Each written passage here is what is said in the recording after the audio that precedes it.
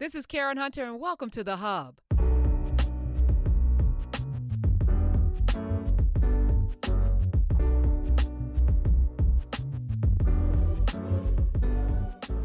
Good morning, good Good afternoon, morning. hi, evening, Nubians. Love you. Aunt Uja Seneb to Uncle everyone. Jacinev. Yes, yes. Uncle Jacinev, life and health life, power, and health. Prosperity. Prosperity, not power. Power is What is power? was, the Oh, was scepter. It's actually the word the Greeks called the city Luxor, but it's Waset, the place of power. So you could say was, but yeah, Seneb, Uja Seneb, life, prosperity, and health. I was Yes. actually asking a 2022 question about power. Oh, But let me before we get to that. Easter's tomorrow, so isn't it? shout out to all. Yep. And it's interesting. Where I was talking a little bit yesterday on Foolishness Friday on my show about the evolution. Being a little girl, getting her ears burnt, top of her ears getting crispy, getting ready to go to church. Chris. Little Easter shoes. You got to have a whole Easter outfit. Our little yellow dresses with the little frizzle frazzle stuff, and just getting ready for that whole, being in the kitchen with my mom doing the Easter egg coloring and all of the little baskets with that little green stuff in it, and the peeps and the chocolate bunnies. And Hmm. it's such a tradition in many homes that I don't want to defile it, in this space. Oh But no, of course not. yeah, Listen, but can't really defile it. mm, Mm, you could defile it. Well, you could attempt to defile it, but that's the funny thing about hardcore folk. They, we will at times do that and then sneak and do something else. So rail against Easter, and then still take the kids to the Easter egg hunt, or go buy or eat the chocolate bunny that happened to be laying around the house. I thought you was against. I get it, but you live in the real world, so so just we can't really, really quickly, I know you've been through all of the solstices. We've done that in Yeah, class. we talked about the winter and winter and when spring solstice. Yeah. But when did you stop? Because I know you were raised in a Oh, no question. faithful family, No question. like most Plastic of us. grass and dyeing the eggs and the kits and yeah, this time on a Saturday morning like this, the day before Easter. Yeah, we getting ready for the to go to Canaan New Baptist Church so they can hide the Easter eggs. No question. We When hunt did them on the lawn. when did you stop? When did you say this is yeah? Oh, that's interesting. Probably, well, before I knew the origins. So, I mean, like any other person, you get to late adolescence, early teens, maybe a little older. So about college, maybe high school, you stop doing that. But, it's like a lot of ritual. In fact, um, hmm, I look for, you know, anytime I get in that liminal space with Christianity, I just, my out in terms of arguing, because as Theophilo Benga says, there are three bases of knowledge. There's knowledge by opinion, which you can't prove unless you establish some common frame of reference. Is Kobe better than Jordan? Well, in my opinion, okay, well, what are we gonna do? We're gonna go to numbers, we're gonna go to longevity. I mean, you talk about one came before the other. There's that. You can't really win those debates. See, people have their opinions. Then there's knowledge by fact. What Bingham might say, knowledge by reason. If we got a straight standard we can all agree on, we can just plug this stuff in, and then we get where getting it falls where it may. So people say, well, Jackie Robinson was the first black person to integrate Major League Baseball. Okay, number one, what is our framework? If our framework, in fact, and we'll talk about this in a minute, but I'll tell you the Easter, but this is a journal called the National Pastime. They did this. This is a special edition they did for the 1992 Olympics. This is 30 years ago. There's the man, the hammer, Henry Aaron, on the cover with the brother who played for the Yomiuri Giants, who was the all-time right, OH, right. But there's an article in here by Peter Jarkman called "Cuban Blacks in the Majors Before Jackie Robinson." So this is knowledge by fact. So he begins the article by saying, perhaps the greatest difference between Jackie Robinson, acknowledged pioneer of baseball's integration, and Hiram Bithorn, forgotten journeyman pitcher for the lowly wartime Chicago Cubs, was in the quote color, end quote, of their linguistic inflections, the distinctive rhythms of their speech patterns. In other words, the second dude spoke Spanish. And so if you wanted to play in white Major League Baseball before Jack Roosevelt Robinson, you called yourself a Cuban. Or the people who were trying to exploit that talent called you a Cuban. And so the second category, knowledge by fact. Wait. So if you were a black person that spoke Spanish, Major League Baseball did not consider you black. Well, and also depend on color of your skin. So the kind of cafe au lait Cubans who were very good, Venezuela, they say you from Mexico, they had a way. And sometimes they call you Native American. So always be suspect when you look at the baseball records for anybody named Chief. That was the nickname. Go and look at them. You know what I'm saying? So, I mean, so now this is knowledge by fact. Now people will be like, Jackie Robinson, everybody calm down. What is your standard?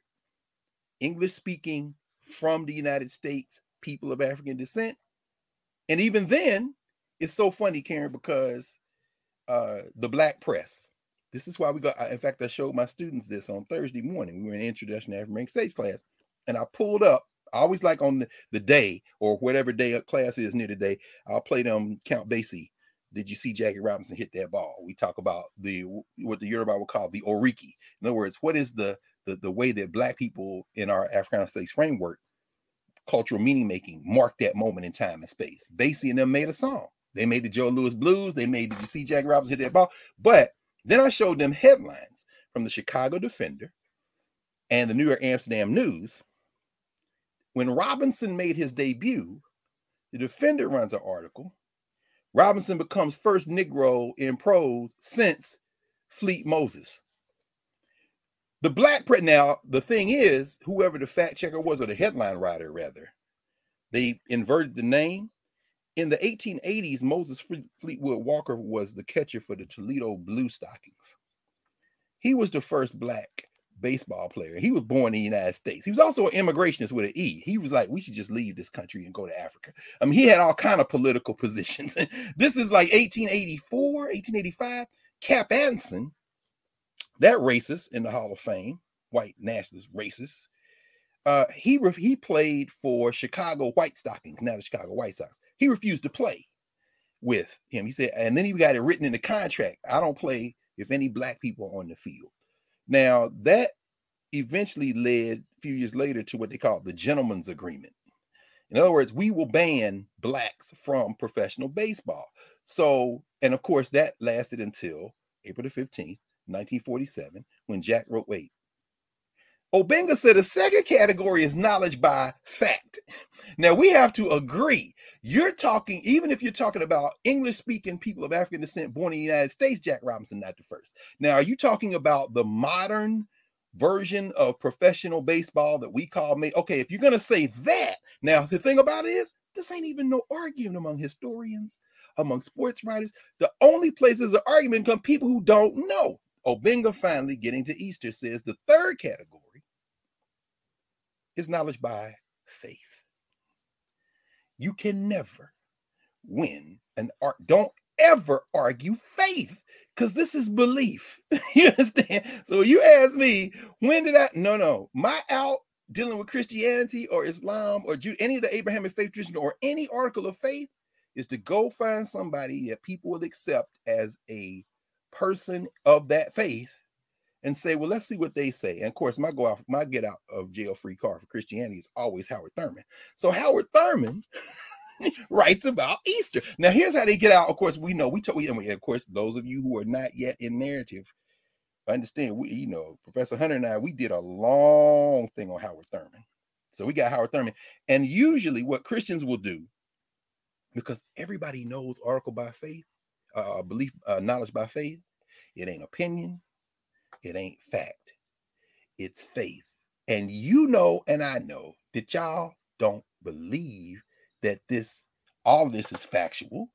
Some of y'all will say it's metaphor. And the way that the Christians who want to continue to hang on to Howard Thurman, they just call him a mystic. You say, oh, he's a mystic. Okay, I know y'all want some room to breathe. Because some of that stuff in there, you're taking as the article of faith. That's fine. Nobody gonna argue with you. I mean, in Islam, they may say, okay, the Sufis, the Sufi, the mystic Muslims. Okay, everybody wants some space to operate, to choose. You want to talk about the mystics. And okay. Talmud and you know what I'm saying? So when you hear mystic, that's somebody looking for some space to breathe in the faith because they got questions that can't be answered. Because what ends up happening, and Obenga we used to laugh about this all the time. Obenga would say, people get in problems when they start crossing those categories.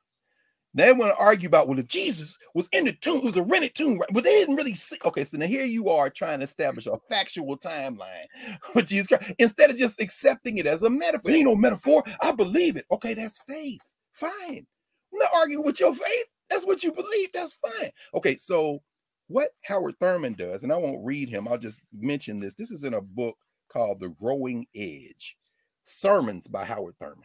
This is an old book. In fact, there's been a new sect. They've begun to publish some of his, there are 5 volumes in the Howard Thurman papers that have some of his sermons. There are recordings of Howard Thurman's sermons that are available. You can download some of them from his papers. Boston University has a lot of his papers. And then there are several volumes that have just been published. One is called, I'm looking over here to see if I can read from here, The Way of the Mystics. That's a volume of his sermons that hadn't yet been published other places. Another one is called Moral Struggle and the Prophets. This is Thurman. These are a couple of Thurman biographers. I think it's Peter Eisenstadt, who may have been working with our brother Fluker, Walter Fluker. But at any rate, so this is a volume of sermons as well. But this predates all of that stuff. The Cutting Edge, I think, came out. Let me see. It's 1956.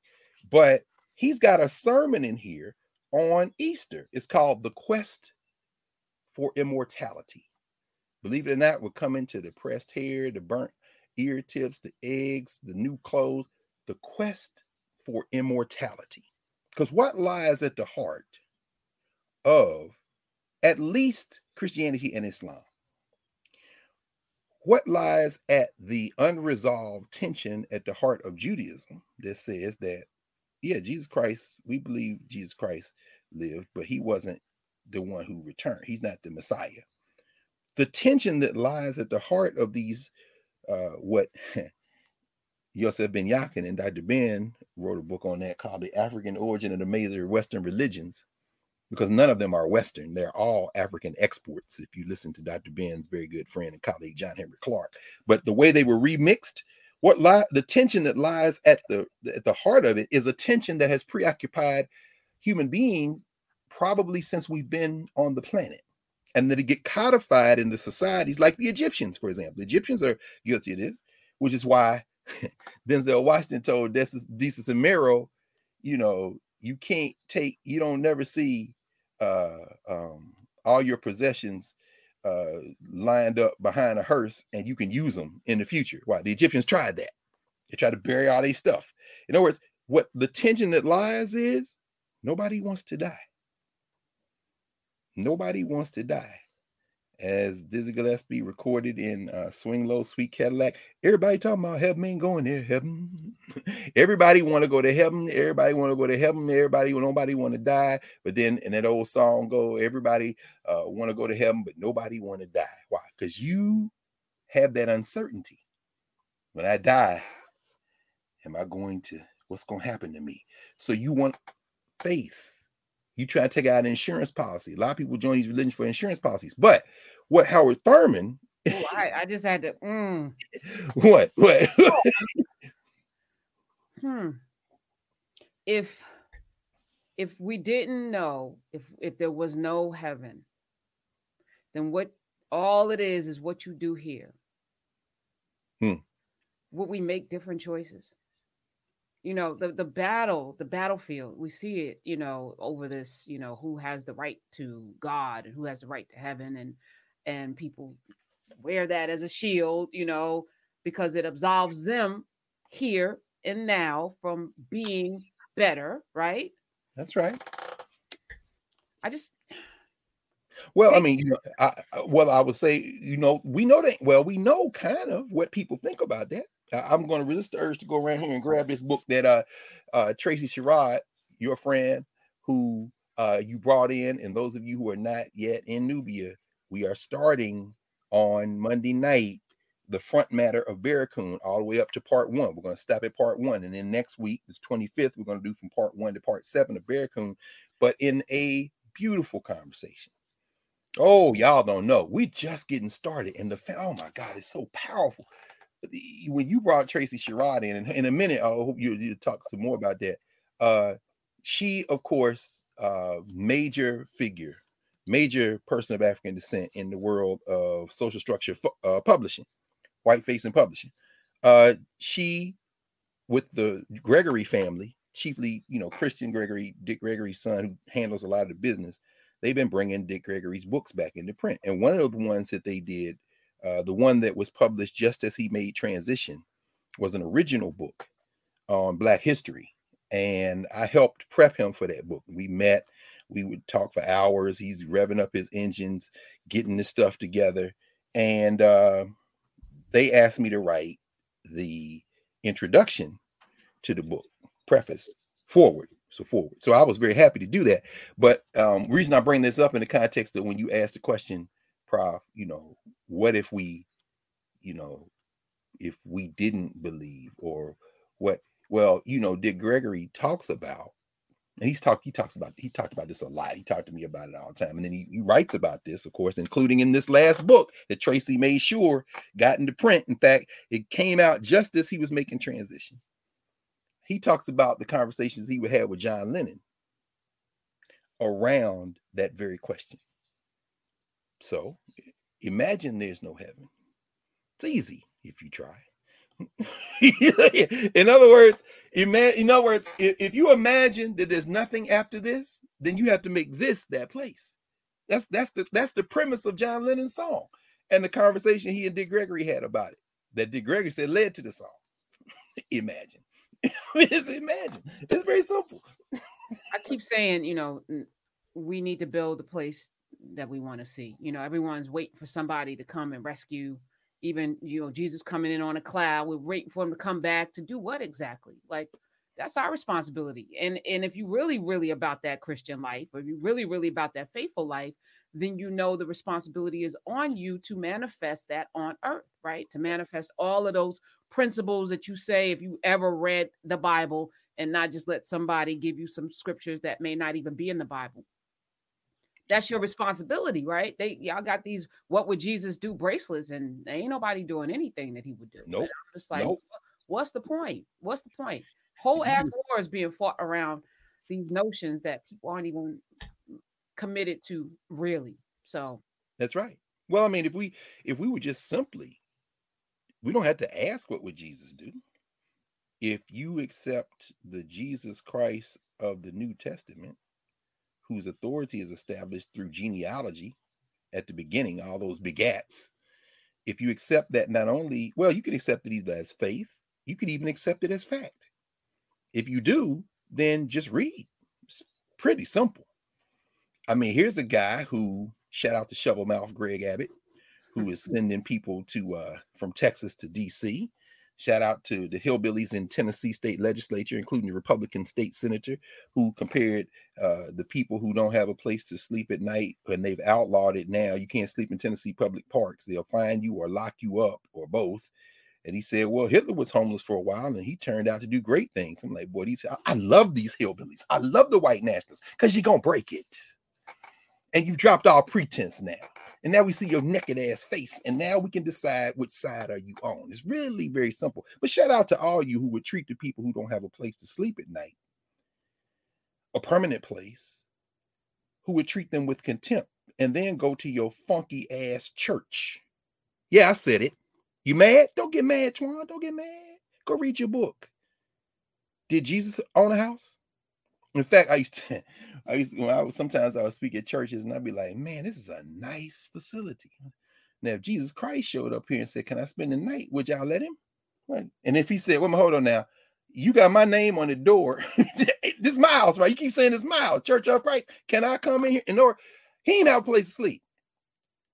The man is, this is the season of Easter, right? Palm Sunday, Easter. What do you say? He was buried in a rented tomb, right? I'm not going to get into the fact.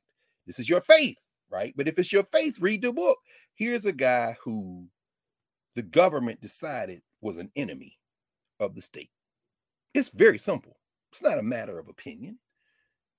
It's at least in terms of the book. If we're accepting the book as the framework, the Bible, the New Testament, any of the testaments, then this is a guy who the state attacked, not because he's sabotaging lines like Nelson Mandela was doing and Umkhonto Way and blowing up power plants and stuff. No, he wasn't engaged in guerrilla warfare. He just ran telling people, everybody feed the homeless, feed the hungry, clothe the naked. Sermon on the Mount. Y'all know. Y'all read that stuff, right? And so the state is like, this guy got to go. This is a problem. Oh, he's a communist or whatever. Anyway, they didn't have communism then. But then again, maybe they did. I don't know. Anyway, point is this. He got to go. So what do? Well, some things you allow to play out naturally. Because, even within his own community, you got them Negroes who you've already recruited to believe that, we just have to turn within and improve ourselves. And then they've gotten a little status in the community, petty bourgeois Negroes. They already don't like him because he's drawing away these people who they prey on in order to maintain their status. I can hear E. Franklin Frazier in the Ancestral Realm chuckling at this metaphor from his 1957 book, Black Bourgeoisie. These are the Negroes who, the ones Carter Woodson was talking about. Y'all Christians, well, y'all praying on black men. So you got them Pharisees and Sadducees, all them people y'all was reading about in that book. So you let that kind of play out. These are the Negroes who shrank away from Martin Luther King, right? When he came out against the war of Vietnam, he started talking about militarism and materialism being problems that have to be, and racism. These are the people who we spent a month reading, Where Do We Go From Here? Chaos or Community, where Martin Luther King, nobody escapes his critical analysis, beginning with himself, the white liberals, but not just the white liberals, the black bourgeoisie. He's a member of that class. And these are the people who, when you read the recent book on Martin Luther King, where it begins with, which I've talked about a couple of times, Andrew Douglas, and I forget the other dude's name, the co-author right now. I'd have to go and look for it over there. Where King is arguing with his staff, and Andy Young gets ready to say something. He said, I don't want to hear from you today, Andy. You're a capitalist.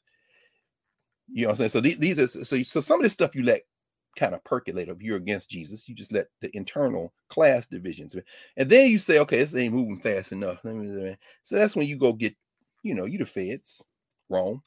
So you go buy some informants. Judas, my man, how much?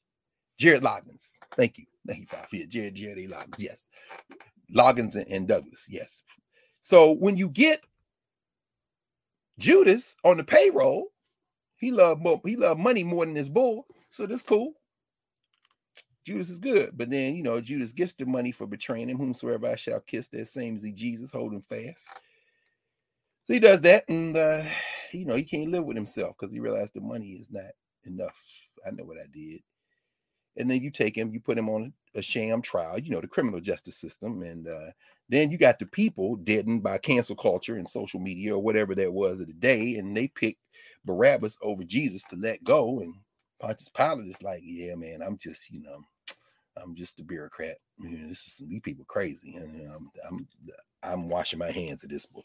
All right. That's the judiciary. Don't do that to us, Kataji. Well, then again, who is we? But the whole point is that, and Jesus gets killed. He's executed by the state.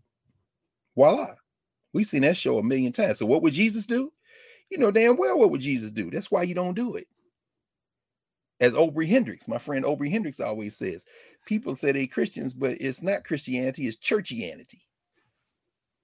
You took the piety, you took the words, you took the Mother May I approach to religion instead of the actual lived tradition of Christ. And you kind of feel good about yourself because really why you got into it in the first place is you don't want to die, which brings me back to Howard Thurman. You say you can do whatever the hell you want on your deathbed. If you just get that last gasp, like, oh, forgive me. You're in. Ding, ding, ding. And that's why Howard Thurman, in another Easter sermon he gives, he calls it the glad surprise. This is that we go into the burnt ear tips and the Easter eggs and everything else, right? Easter is the season, the equinox, the return of life, the eternal return of life. Howard Thurman says there is ever something compelling and exhilarating about the glad surprise. The emphasis is upon glad. There are surprises that are shocking, startling, frightening, and bewildering. But the glad surprise is something different from all of these. It carries with it the element of elation, of life, of something over and beyond the surprise itself. The experience itself comes at many levels. The simple joy that comes when one discovers that the balance in the bank is larger than the personal record indicated, and there is no error in accounting. The realization that one does not have his door key. The hour is late and everyone is asleep, but someone very thoughtfully left the latch off just in case. I stand at the door and knock. Anyway, let me not do that because Jesus was at the door too. He goes on, he says, finally, he says, there's a deeper meaning in the concept of the glad surprise. This meaning has to do with the very ground and foundation of hope about the nature of life itself. You see where we're going? The manifestation in this quality in the world about us can best be witnessed in the coming of spring. It is ever a new thing, a glad surprise. Oh, the temperatures. Oh, I don't need my coat. Oh, look, I hear the birds. Oh, the air. It's a glad surprise. Spring. Every year, when's it coming? When's it coming? I'll be glad when spring is here. Oh, man, I'll be glad when spring is here. Thurman goes on and says, it is ever a new thing, a glad surprise, the stirring of life at the end of winter. One day there seemed to be no signs of life, and then almost overnight, swelling buds, delicate blooms, blades of grass, bugs, insects, an entire world of newness everywhere. It is the glad surprise at the end of winter. Take courage, therefore. Now, I'll pause there. That's enough. This is the one that his daughter edited called For the Inward Journey, the writings of Howard Thurman. We talked about this again. We talked extensively about Howard Thurman, the man. Here's the thing. Once the Romans have killed Jesus, they got a problem now. Yeah, you done martyred him. And them cats over there said, not only is he coming back, he done come back. And he ascended, and he said he gonna be back. Oh, okay, so they just in some old crazy shit. All right, no problem. No. You don't understand. Now they ain't scared of you. Oh, okay. So how many of them is? There's a couple of cults. Hell no. This cop over here said he had a man in. He saw 300 of them over here by the river. And there was another 1,000 of them. Oh shit, it's growing. Oh, it took them a couple of centuries to figure out they couldn't kill it. So of course, if you can't kill it, you join it. The Romans is like, shit, we can't stomp it out. Let's join it. Here's the problem. You got all these other people through faith who believe what you were doing before this cat showed up. And this cat, what he was talking about, and what these other people believe who were doing this stuff before he showed up, whether they be the Jews or whether they be what now will be called the pagans or the heathens, realizing that word ethnic comes from, well, the Greek, and then the Latin use is for the Romans would use it for ethnic or ethne would be the Greek. They would say people who are heathens aren't part of us.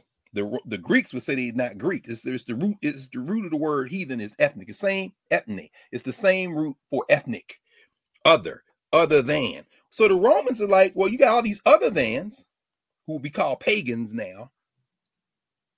But guess what connects them all? Hope. I hope I get to live forever. I hope I can have eternal life. Guess what? You can't get the glad surprise unless you die.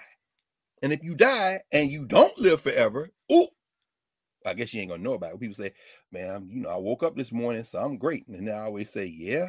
And the day you don't wake up, you great too. Why? Because either it's something on the other side or you ain't gonna know about it. So it's all right. In other words, I don't want to steal nobody joy, but let's be clear. Take a deep breath, Thich Nhat Hanh, release the breath, center, and guess what?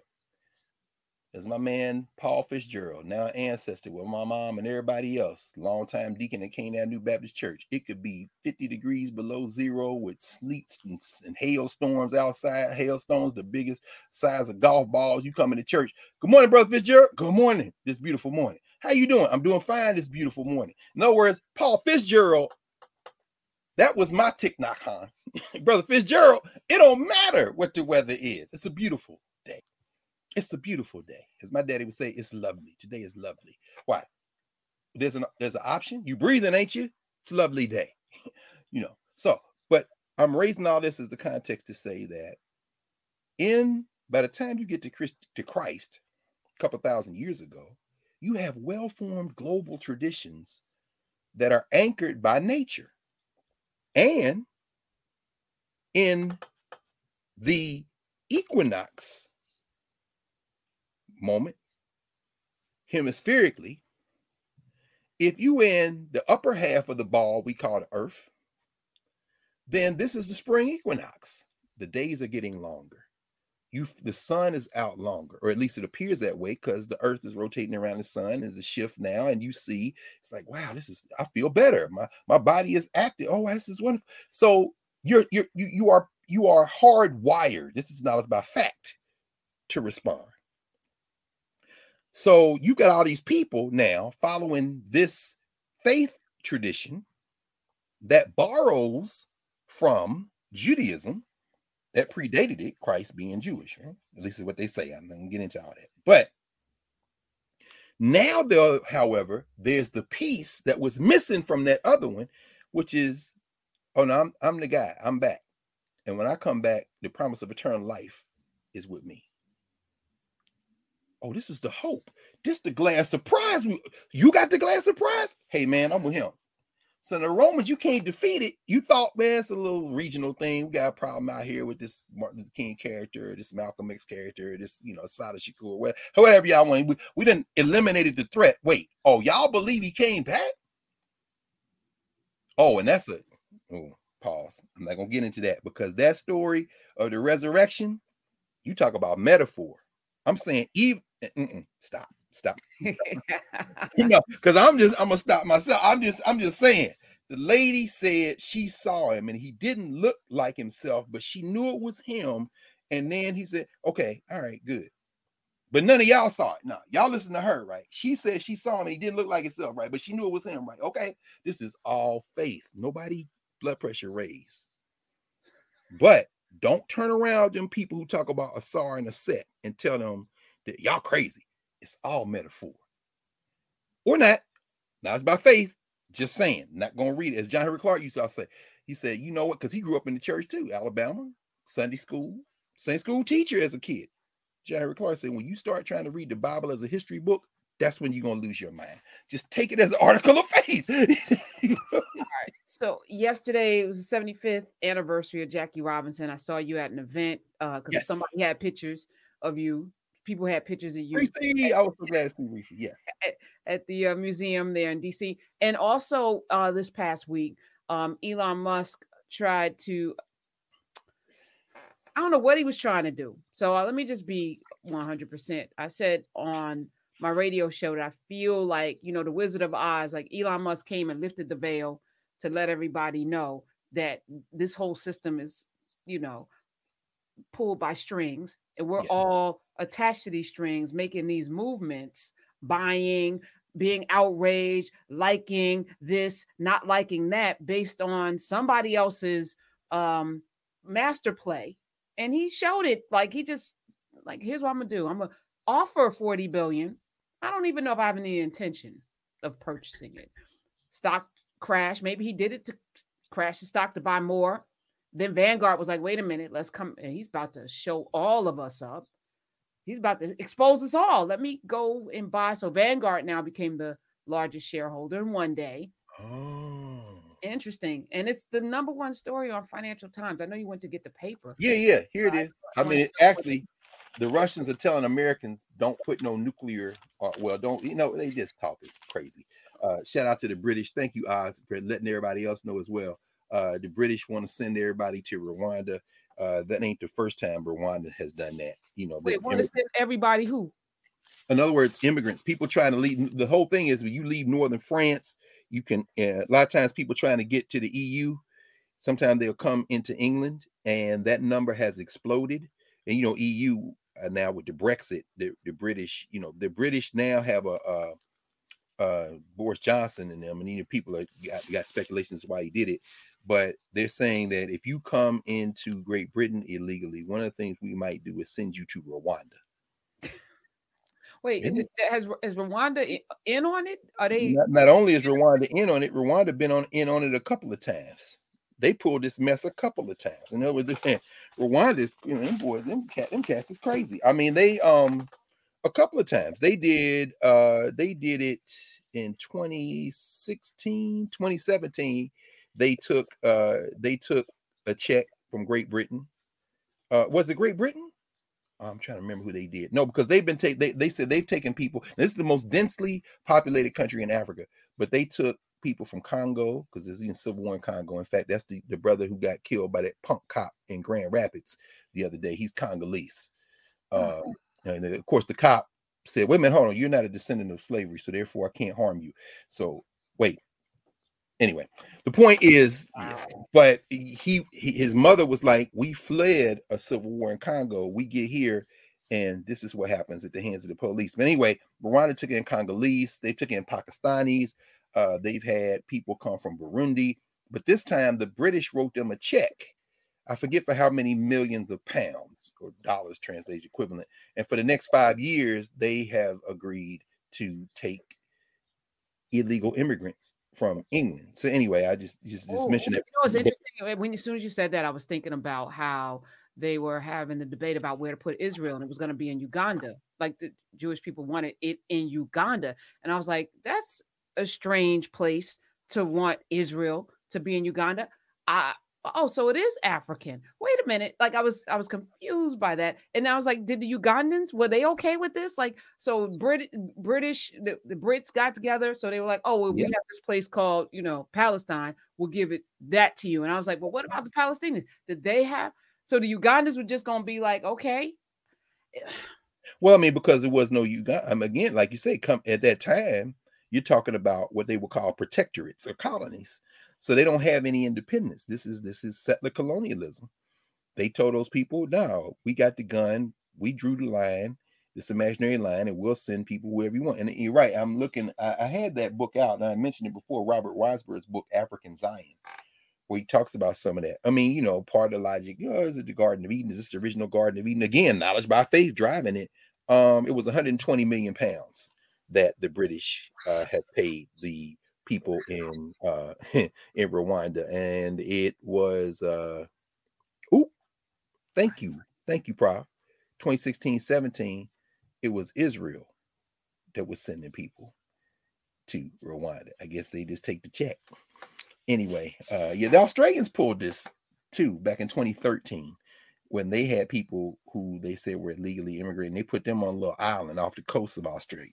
I mean, so he's white. Geographically, none of this is in the quote unquote Middle East. So, like, you have Somalia on the coast, Kenya next to it, then Uganda next to Kenya, almost towards the middle of the continent. Rwanda's right under, and Burundi right under, and Tanzania right under Uganda. They're landlocked. It's not even like it makes no geographic. Like what? Paul Kagame, the leader of Rwanda, who some people are saying, I don't sound like Donald Trump, who has often been portrayed in Western media and even by some kind of Africans as a leader and a forward thinker and a Pan-Africanist in some ways, and other folks. And there's a couple of recent books on Rwanda for the folks in the diaspora, African diaspora, who sees on. I'm looking, there's one over here, but I don't know if I can put my hands on it. But at any rate, the guy is oppressing, he was an ex-military guy, and so he is suppressing internal dissent. He has engaged in all kind of heavy-handed behavior, up to and including disappearing people. The cat who was the lead person who inspired the movie Hotel Rwanda, he gets locked up as a political prisoner, all this kind of thing. But in other words, Rwanda is making moves designed to expand its influence beyond its country, led by Paul Kagame, its leader. And so a lot of this is just politics, and it's geopolitics. So, when you cozy up to these criminals, and by criminals, I mean all these people in Europe, all these European countries who came up with this concept of the nation state, a disease in many ways that maybe that fever will break in the next few decades or maybe a century or less. It's a problem. But anyway, I mean, but what you raised with Elon Musk, and I promise this to be real quick. I just want to put a bow on that Easter thing. we paused on Easter. Let's just finish it right quick. These are all rituals of the equinox. That's why they occur around the equinox. They are celebrations of the renewal of life, the renewal of, as Howard Thurman would say, hope. Now, you might even put Passover in that. If you saw in Israel last week, this lady who was a member of the coalition government switched sides. She went over to the right wing side, and they saying maybe Netanyahu will come back. And as we talked about last week, Passover, Ramadan, again, renewal, lunar cycle festivals. The full moon appeared, and Easter always occurs. Christianity, Easter, Ramadan, Easter, Passover, all converging there in the state of Israel. Tensions are high. And of course, Easter always occurs on the first Sunday after the new moon, full moon. That's why it's always shifting, because the first new moon, so any new moon? No, the first new moon after the spring equinox. Oh, spring equinox. And so finally, the reason there are Easter eggs, the reason there's an Easter bunny, and you stick it all on the lawn, and you got a cross with Jesus hanging on it next to the Easter bunny, next to the eggs, and people don't trip, is because we have been socialized to accept all that. And it doesn't make any sense except in a social structure that could not eliminate all of those equinox and spring festivals that people were doing before Jesus showed up. And if you want to convert them to Christianity, you're going to have to take some of what they've been doing. So whether it be the Roman Empire, whether it be the Anglo-Saxon traditions, where they got a whole line of gods and goddesses of springtime, some of which are represented by rabbits and eggs symbolizing life. Even a lamb, you could throw a lamb in there, right? Jesus, the Lamb of God. You see Easter lamb. What is an Easter lamb? So the eggs, the rabbits, what do rabbits do? Reproduce. You have some rituals where they slaughter a rabbit before they start the springtime ritual. I mean, and I'm not even going to get off into all the various interpretations of the feasts, where among one thing they would always, well, I'm going to say they, what you see in some of the traditions of pre-Christian Europe is these sex parties and women, virgins, disguising themselves and hiding.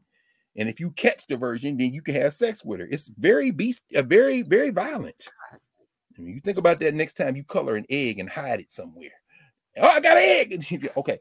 The point is, you don't throw anything away if it's going to allow your social structure to absorb those people into a hierarchy you're trying to maintain. And a great deal of that has to do with people being able to see themselves in some social structure without seeing what you're doing, Elon Musk. Oh, wait, Juneteenth. Wait, lift every voice and sing. Wait. Exactly. And the thing is, you can't, if you massage it enough and you cut off the memory enough and you sell people on the idea that somehow this, whether it be in the religion, which is a form of way of knowing, whether it be in the religious category, which instills hope for this glad surprise, this permanent life, if you try to negotiate for that, they're going to buy into it. If you have them see, I see myself in this, you can diminish their developed capacity to see beyond that self. So the people, well, nah, I'm not gonna get into that because I can hear in my mind, and I probably need to call him so I can get schooled, because I like getting schooled by Jeremiah Wright. There's much more. I'm not a theologian. Jeremiah Wright is a theologian of the first order, across beyond Christianity. So I started to say, the whole metaphor, the whole idea of why people do what they do in these faith traditions is probably something that I shouldn't even opine on, because again, it's knowledge by faith, and I don't get too far into that. But what I was about to attempt to draw a connection to, I won't do. But what I will say is that social media, mass influence, has a great deal of it has to do with narrowing the context of what you perceive to be in your interest, or what you perceive to be something that gratifies you. the example I was going to use, when you say, whom shall I release? Barabbas, a robber, a murderer, or Jesus, the one they call Christ? Give us Barabbas. I'm saying, yeah, these type people who right now be somewhere in a Twitter war on their thumbs. In other words, y'all picking between Chris Rock and Will Smith because you think, first of all, what are you talking about? You know what I'm saying? You weren't there. That ain't your friend. I mean, but y'all somehow got a side in here. Ain't no sides. The side is keep those thumbs moving on my platform so that I can value my company at X number of dollars. But your interests have been narrowed into arguing with people about a slap. And them people stand over there, which is why I said I paused, because Jeremy Wright will walk me through why perhaps Barabbas is Jesus, or the metaphor had a cosmic order, or has, and so I'm not theologian, but I'm just saying on the surface, looking at it, these people have been socialized in a certain narrative.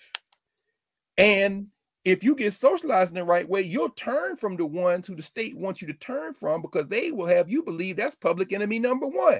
Yeah, Barabbas is a robber. He's a murderer. Yeah, but Jesus, this guy's a problem. He out here talking about militarism and capitalism, and he talking about racism. And I mean, yeah, I was cool when we was trying to get a hamburger and, maybe get the right to vote. I get that, and the dogs, but now you talking about the United States, the greatest purveyor of violence. Hey, man, that's enough.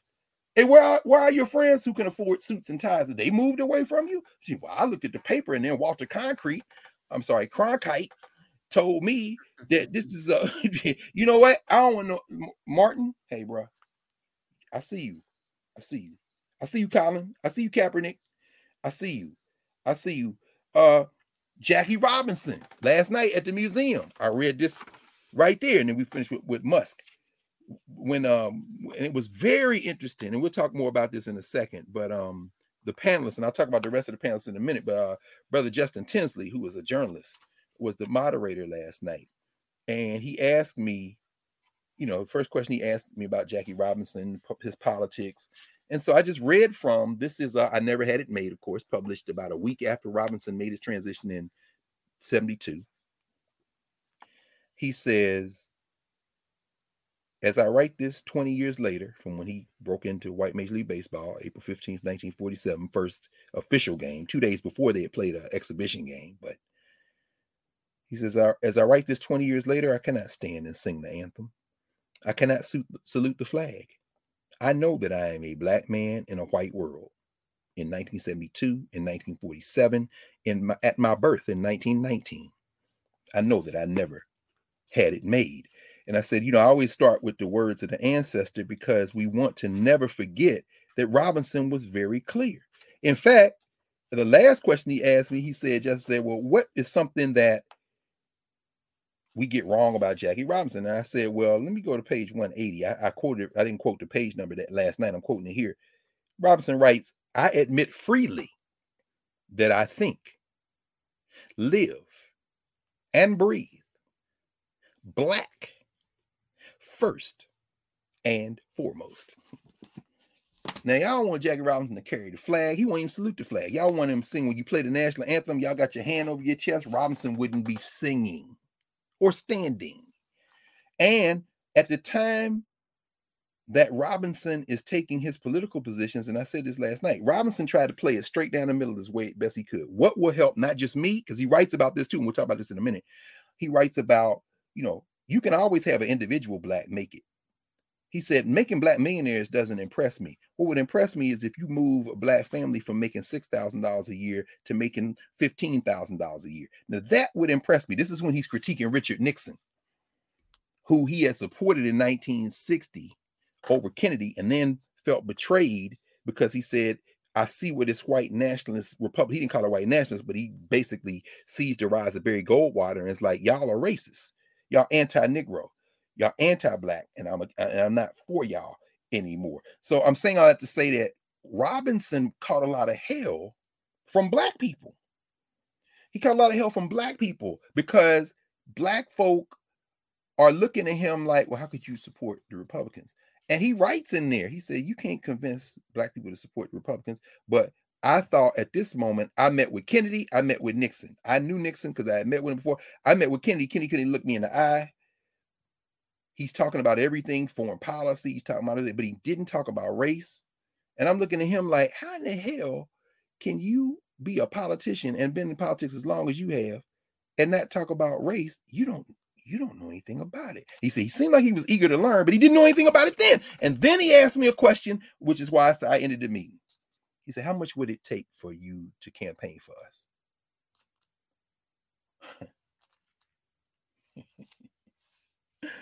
Wow. I see you later, man.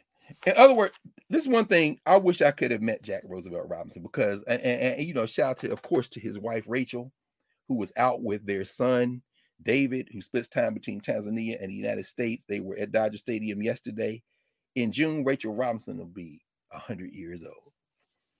And I'm looking at her on that golf cart at Dodger Stadium yesterday. Looks amazing. Isn't it? Black, come on, black women. Y'all know what it is. Oh my God, doesn't she look amazing? I mean, lucid and just, I mean, she's walking like as if she's on a golf course. She's 90 years. Then she get up, give an interview. Come on. It's beautiful. So anyway, I set out to say that public opinion, that's the metaphor, drives these people against Jesus. At the time he's crucified, if you take that as the faith narrative. Public opinion has black people against Martin Luther King. Public opinion has black people divided, and many of them excoriating Jack Roosevelt Robinson, who is seen was always like, what's going to be in the interest of black people? I'm not picking Democrat or Republican, even though now I can't even fool with these Republicans no more. I saw where this was going. But Malcolm X, him and Malcolm X used to argue back and forth. He said, I respect Malcolm. We're going to talk about Robinson anymore, but I'm coming back to Musk. Elon Musk understands better than most people in a capitalist society that, you know, you want to control public opinion. So, you know, Twitter, social media broadly, because young people tell me our Twitter is old. What y'all doing? We on TikTok. Lowest common denominator. Lord have mercy. And then I got some friends who are teachers who say, well, we got to make TikTok videos to capture their attention. And I was like, good, you go do that. Why? I'm going to use like words to capture them. Because somebody gotta, because what y'all don't understand is the people who are telling you that you got to change your curriculum to make TikTok video, their children reading words. And they have narrowed through the shaping of public opinion your concept of what's in your interest and what is valuable to you, so that you can't see beyond what you perceive as your interest, shaped by this social structure, to that. What? Wait, these are the people who make the computers, yeah? Yeah, they got offices in Silicon Valley, yeah? And they don't let their children touch devices until they like 8, 9, 10 years old, right? So then why am I giving my 3-year-old the pad talking about learn this? Yeah, why are you? That's the first thing. The answer at that point is less important than asking that question. Why? So, Professor Hunter, why is Elon Musk interested in Twitter so much? And why did Twitter block him? You're right. It's on the front page of the Times. Twitter deploys a poison pill against Musk. It's on the front page of the FT. Musk hit with poison pill as Twitter launches plan to thwart $43 billion. Yes. What's that about? Will you please help us just for a minute? Please help us. My question is, why is it worth $43 billion? Why is it worth $43 billion? Why is it? You know, I asked this question because to me, there's no Twitter without us on there. There's no TikTok. We make the dances up that everybody copies. Right. $43 billion. How much of those dollars have gone into the people? Because there's no Twitter without the engagement and the interaction. You know, that slap centered around Black people in a governance, social structure situation that people are still talking about. Sandy Wayne Newton got fired from a job with Channing Tatum and Magic Mike because of a conversation around that slap. It's still being talked about. I missed that. Yeah, Thandaway got fired. She got fired? She got put off her job? Why? She took a side against Chris Rock? I don't know which side she took. Oh, it had to be against Chris Rock. So, in other words, Chris Rock is golden now in the social structure. He could do no wrong. So I mean, they'll make grown-ups 3. I mean, she must have said something that was perceived as being against him. You can't stand for Will Smith. Or maybe she said it don't matter. Or maybe she was standing for Jada. You know, Because Right. she's now very black. She's very black Exactly. in the way. Way. Oh man, she lost her job. Yeah. It's serious business. Called her a diva. But you asked the question I think we should all ask ourselves, because when you can't, the brain's going to find an answer when you ask a question. Mm-hmm. Why did he make that bid, $43 billion for Twitter? Why is Twitter worth $43 billion? And why did they block him? Because capitalism. Why did Vanguard step up and was like, wait a minute, all right, we're going to be the number one single shareholder because we can't let him. What do they know? And again, Elon Musk is a South African, so I feel like I can't rock with him because of how he was brought up. Because he's in South Africa, he's a settler in South Africa. Okay, I don't want to be biased. I don't want to be. I ain't biased. I'm just saying. Well, yeah, that's true. Yeah. That's a question of opinion too. Right. How do you define citizenship? That's true. He was born in South Africa. That's right. But I think that we're in something right now, and it. Oh, there's no doubt about that. It begs for us to not just ask the questions, but put ourselves in the middle of it in terms of what is our responsibility to this, right? Like if all of these things are happening, where are we in it? And I feel like that is so important. I'm glad we're here to have these conversations. But I don't know the answer to that, Dr. Carr. I just find it very curious, and I think we should keep exploring the question. This is crazy. The thing I love about FT is they just get right down to it for the money, right? We have to ask the question. He says, Musk could finance the deal using his wealth. The South Africa-born executive, who often laments being cash poor, is worth more than $260 billion on paper, according to Forbes. This includes his stakes in Tesla and SpaceX. Moody's estimated on Thursday that Musk would need to cobble together $36 billion, less than the $43 billion headline valuation, accounting for the fact he already owns a 9% stake in Twitter, as well as the company's own share buybacks and cash it has generated since its last reported earnings. Okay, yeah, the outsized profiteering during the pandemic, where cash infusions are used to buy back stock. He wouldn't even need to cobble all that together. But the question you asked, Professor Hunter, is really the question that we must ask. Uh-oh. Okay. All right. You got to unmute. Okay. All right. You're talking, but we cannot hear you. You're muted, Dr. Carr. It's okay. Okay. I moved my foot and I kicked the microphone out. So I'm back now. I'm back? Yes, you are. Okay. The question, you asked the question, why are they doing it? Why is he doing it? Which is a social structure question. And why should we be paying attention? How does this affect us? How can we free ourselves? How should we be thinking about this? And of course, we have Nubia now. So I mean, well, that's the obvious. But even in the midst of this, I was like, I remember a time when there was no Tesla. I remember a time when there was no Facebook, when there was no Twitter, when there was no TikTok. YouTube. No YouTube. And like that, and I'm saying in the last decade, these things have manifested and blew up into the wealthiest. He's now the wealthiest man in the world, right? Yeah, that's what they say. I remember before there was an Amazon. I remember the How about that? We were talking with Tracy Sherrod. She remembers because we had those conversations when she was at Simon & Schuster, Henry Holt, now at HarperCollins, and leaving HarperCollins to go someplace else, which we were not going to talk about. But at every turn, we've watched the evolution of a thing. And my question for us, 400-year interruption. Come on now. Watching all that was built, Howard French talks about it, right? All of the kingdoms, Viola Davis about to do a whole Dahomey Queen King thing. And, we're going to go back to Wakanda next year. And, we have all of these iterations. I just watched Death on the Nile and I was like, wow, See how they did that?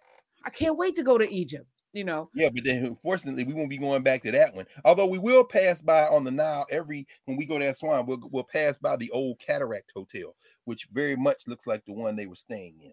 That's where Dr. Benham used to stay.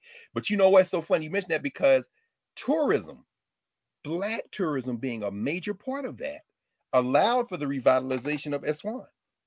In fact, there are many places we'll be going that really most people who do quote unquote Egypt tours don't go. They were added because of the study of Africans in the diaspora, primarily in the United States. Asa Hilliard and them, we go places and we're the only ones at the site.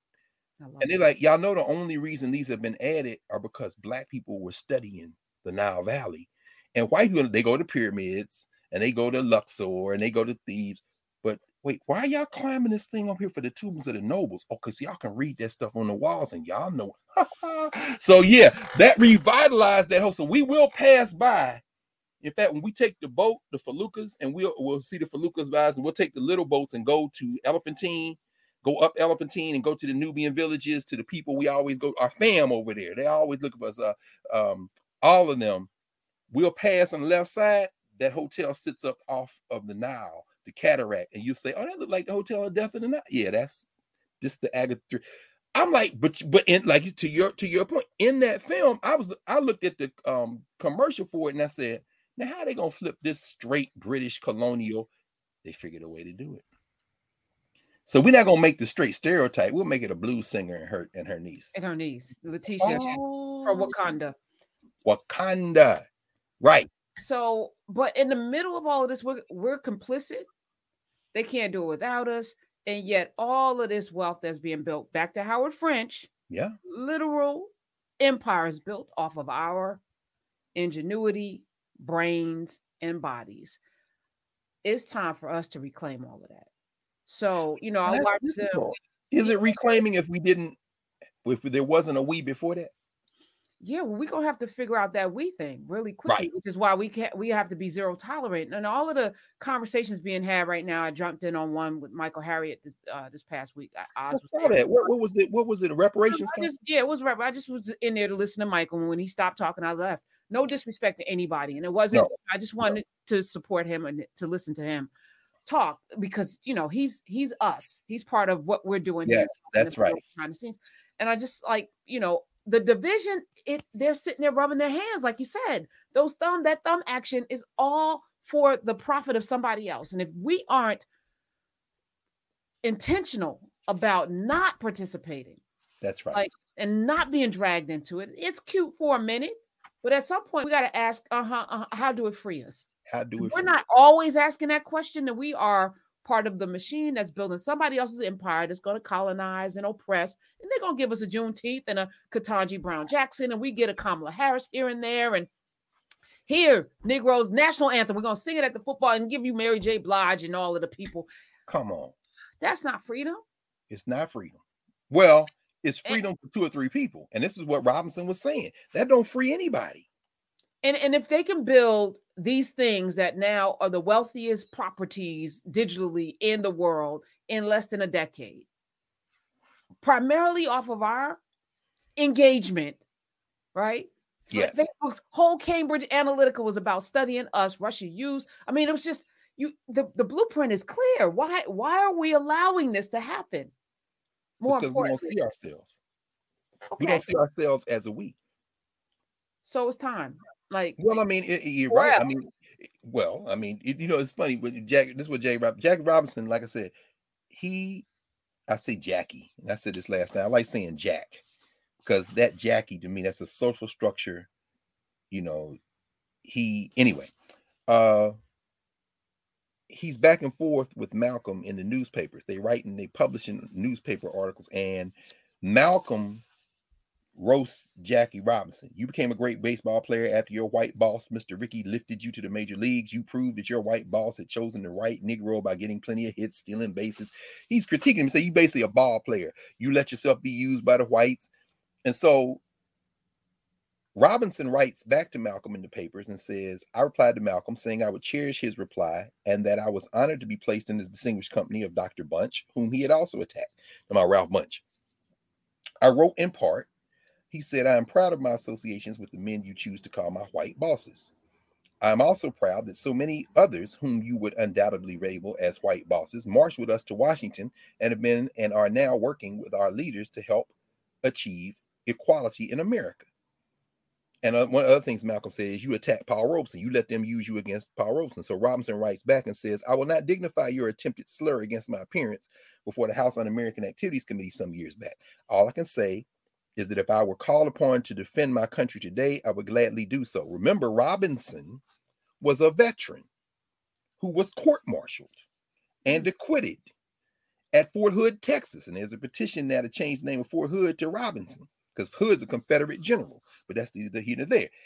Robinson was not uncritical of the military, because remember, Robinson, who was drafted into the Army in the early 40s during World War II, was stationed first in Kansas, about 2 hours from where they locked Jack Johnson up at Leavenworth, Kansas.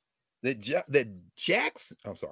Robinson, who was a Buffalo soldier, 9th Cavalry, who became an officer because when he got drafted and was sent there, he said, there are no black officers. And they was like, no. So he talked to Joe Lewis, who then went to Newton Baker, black dude in the Army, Secretary of the Army office. Like, we're going to get some black officers, bro.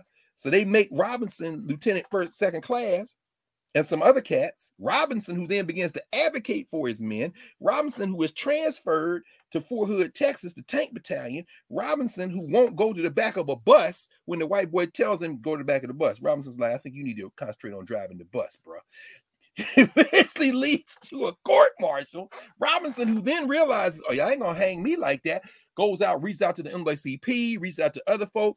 Robinson, who then gets an honorable discharge from the Army and plays for the Kansas City Monarchs in the Negro Leagues, which is why I'm wearing my Monarch shirt today. Robinson, who is then not even the best player by far on the Monarchs, the Negro Leagues. Robinson, who then they reach out to him because he's a military veteran. He went to UCLA. He just a beautiful brother. He's now 26 years old, so he's a little older. Branch Rickey is looking for the man to integrate baseball. I'm gonna come back to that when we talk about Robinson a little bit more. But the reason I'm bringing all this up in the context of what you're raising, Professor Hunter, is that when Malcolm says these white people did this, and he writes back, yeah, I'm proud of, my association with these white people. What he doesn't say right here in his letter is, I looked at Mr. Rickey like a father. He looked at me like a son. And I'm very clear that Branch Rickey did not ask me to do what I did out of love for me. He was a businessman. So every white person who I've had dealings with, Mr. Black, who owned Chock full of nuts, Mr. Rickey, who owned the Dodgers, Nelson Rockefeller, the governor of New York, I know they did what they did because it was a profit for them, political profit, economic profit, in addition to whatever friendships we had. So when he writes Malcolm back, this is where I'm going with it, he also says later that he wouldn't testify at the House Un-American Activities Committee again if they had asked him again, because he reprints what he said. He did not attack Paul Robeson, but the white press tried to make it look like Robeson versus Robinson. That's what they wanted, the slap, except a lot more meaningful because they took Paul Robeson's passport and them tried to line up these Negroes against him. But anyway, where I'm going with this is this. I won't read any more of the response to Malcolm. I'm going to go to the point, because as you say, how do we think of ourselves as a we? This is what Robinson said. Malcolm was assassinated. Robinson was torn up about that. He writes about that. And he says later on in this chapter, which is called Differences with Malcolm X, he says his death was deeply tragic because Malcolm, toward the close of his life, had seemed to be groping for and stumbling into a new religion, a different point of view. Now, we can stop here for a moment and say, okay, they're going to start saying, and okay, white people aren't the devil. And so you can think, oh, Robinson didn't think that. Let Jack speak for itself. This is what he writes.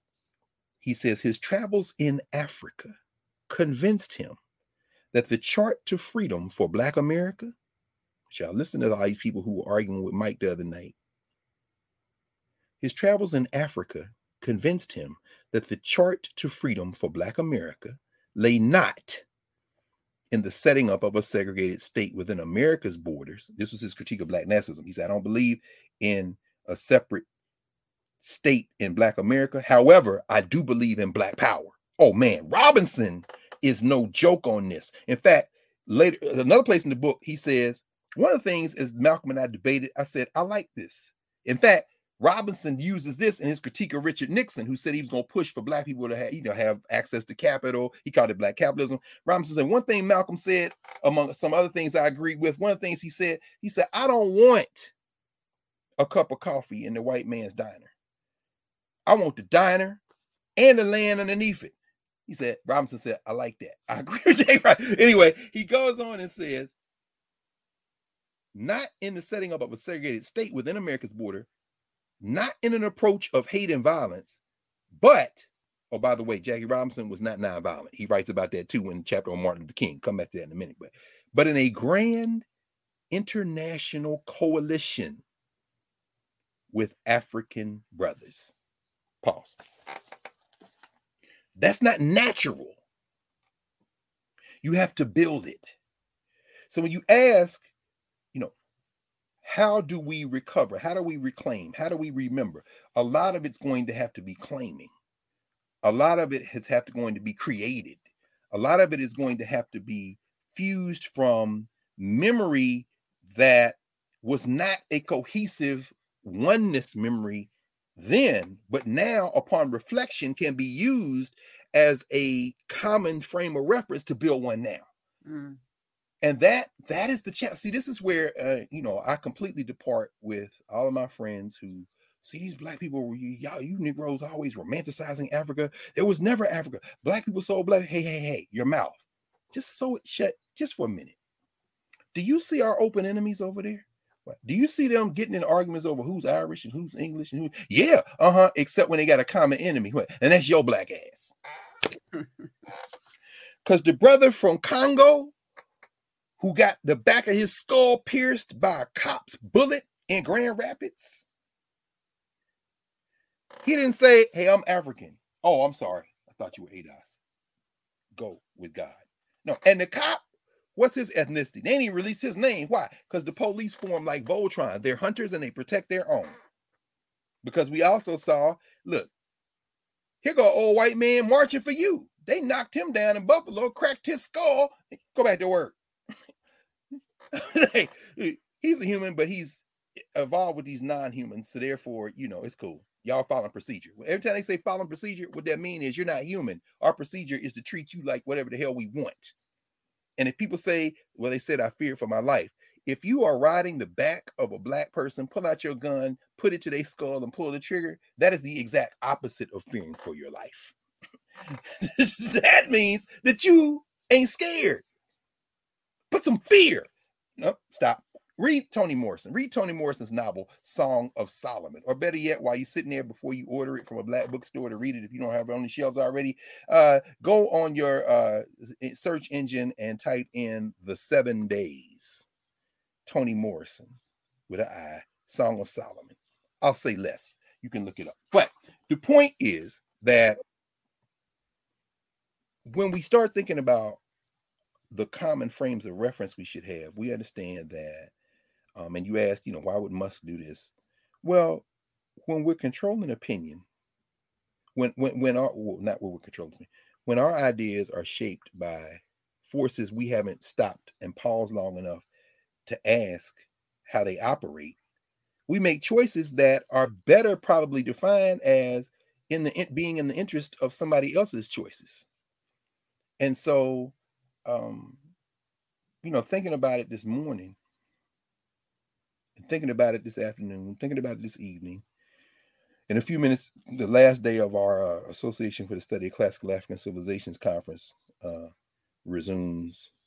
And this is the last day. And I'm giving a talk later on called Intellectual Warfare in Times of Trouble.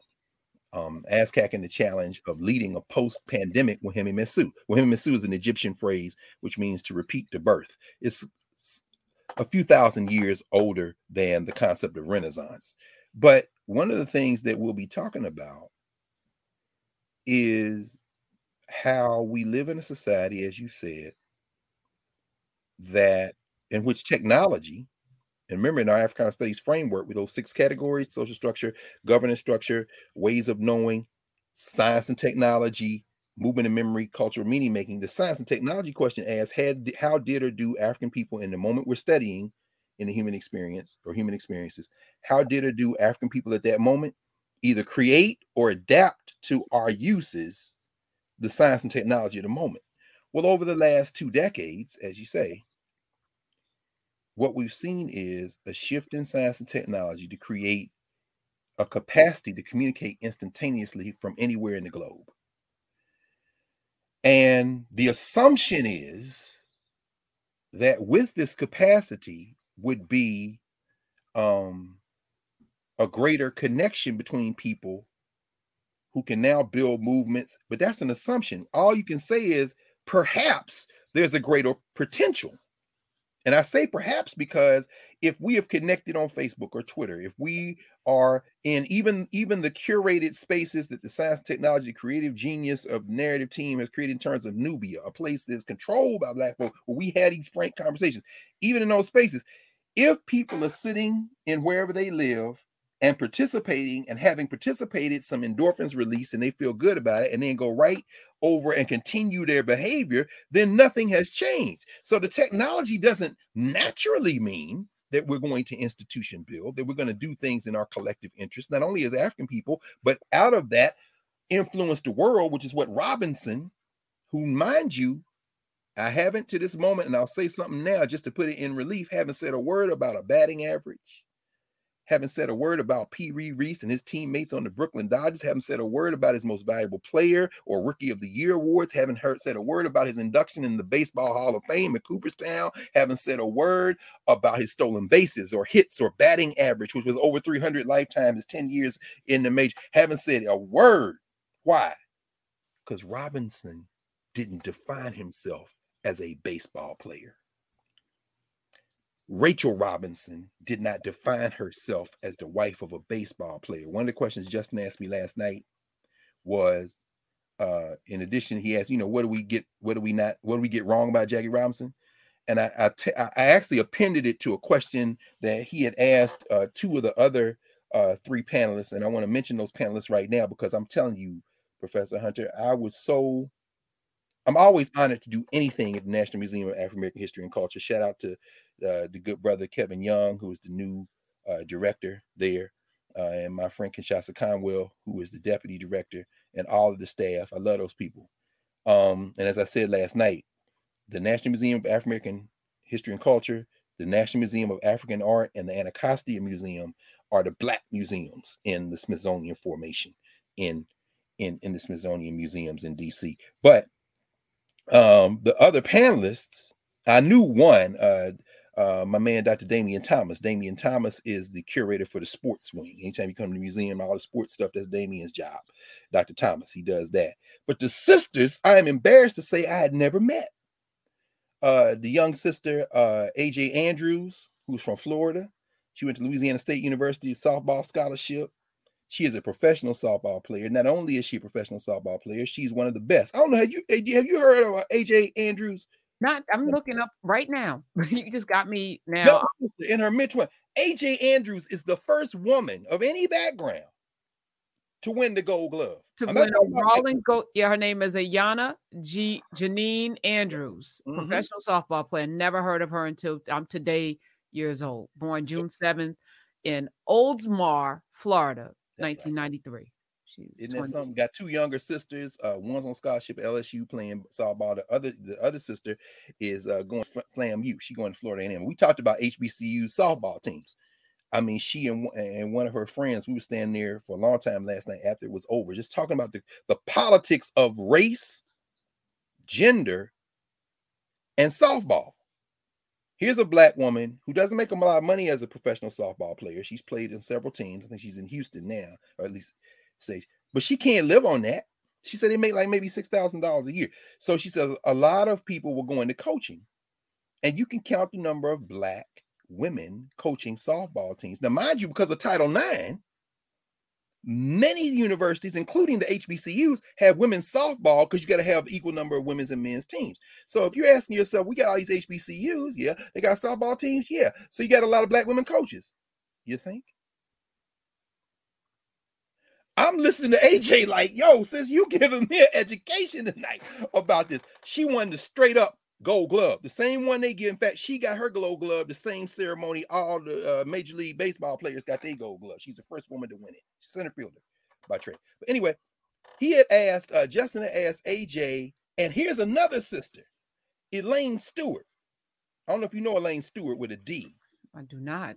She is the second black one, the second person of African descent to achieve the rank of top executive in Major League Baseball. She's an assistant general manager for the Boston Red Sox, and she's the first woman. St. John's University Law. St. John's Law. She went to St. John University as a Jackie Robinson scholar. Wow. In the 80s. I mean, she's actually vice president and club counsel for the Red Sox. Black woman. I'm standing there listening to her, and I asked her, man, you know, because in those moments, and y'all know how it is, like I always tell my students when we travel outside the country, never go halfway around the world and not go the last 2 steps. So I'm talking to them, and more importantly, listening to them like I'm not going to see them ever again in life, although I plan to see all of them again. Inshallah, as the Muslims would say. So I'm asking her, I'm like, help me understand this, because Elaine, because when I think Red Sox, people say, well, the Red Sox were the last team to have black players. Okay, yeah. But I said, let me ask you, because she worked for the Mets. I mean, in fact, I'm thinking to myself, Karen got to know her, because there's only one of her. You know what I'm saying? And she's been, I mean, as you said, she came out of St. John in the 80s, although like black women, you can never tell age by looking at black women. So I mean, she's been around for a minute. Yeah, in 1988, and I came into the Daily News and the sports department in 89. So I mean, it's, you know, I'm embarrassed right now, but it just shows I was embarrassed too. How disconnected. It's almost like on purpose. And I often say, you know, PR, you know, there's PR reps to promote these different things, but this should be on the radar of everybody. And if you're a black person in sports, this, well, I know my man Howard Bryant is probably shaking his head at me right now, like, girl. Or not. But guess what? What we all know, everybody watching this knows, is I suspect that there are 2 conversations everybody's going to be able to hear at some point. Yes. So this is why I'm saying, when I met them, I said, oh yeah, Karen, y'all gonna be talking to Karen in a minute if you haven't already. But the thing I was asking Elaine about Spanish speaking Africans and English speaking Africans. I said, because when I think Red Sox, I said, you know, when I was growing up, Boston Red Sox, we thought Jim Rice. You know, I didn't give a damn about Carlton Fisk, Carl Yastrzemski, Iris, and white boys. You know, I'm thinking white ethnic Boston, because my generation was not my father and mother's generation who liked the Boston Celtics because they had Casey Jones and Bill Russell. We didn't know about that. We knew Larry Bird, which means the race war in the NBA. You know what I'm saying? We against the Celtics, and anybody playing for them is a Tom. I don't care they got a black coach. I mean, it was that, you know, reptilian brain kind of race reaction, right? But I said, but of course, when I see Pedro Martinez, when I see Manny Ramirez, I'm saying, I think of that in the context of the long-standing population of people of African descent in Boston who came out of the Caribbean. That goes all the way back to Prince Hall and them boys out of Barbados during enslavement, 18th century.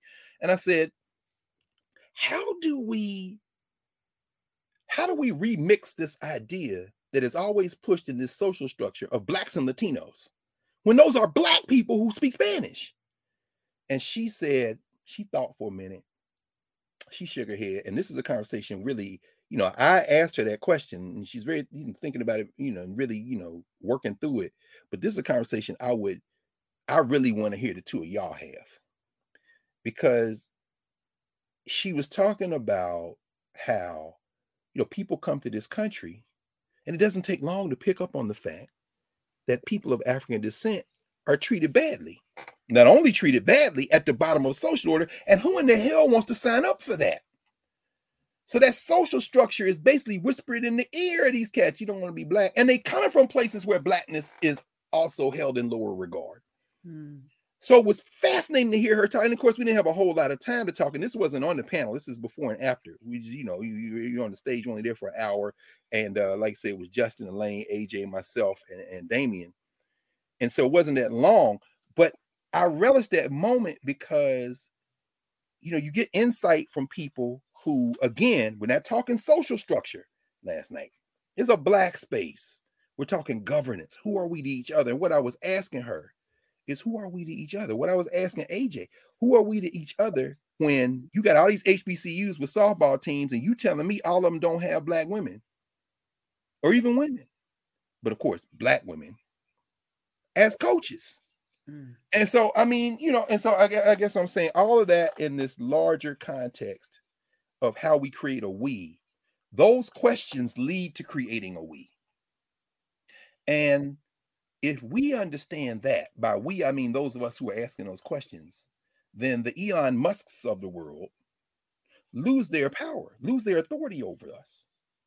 So let's bring it home. When we're talking about leading a rethinking, a building, leading a coming together. And that's one of the things I say I'm going to talk about at the ASCAT conference this afternoon.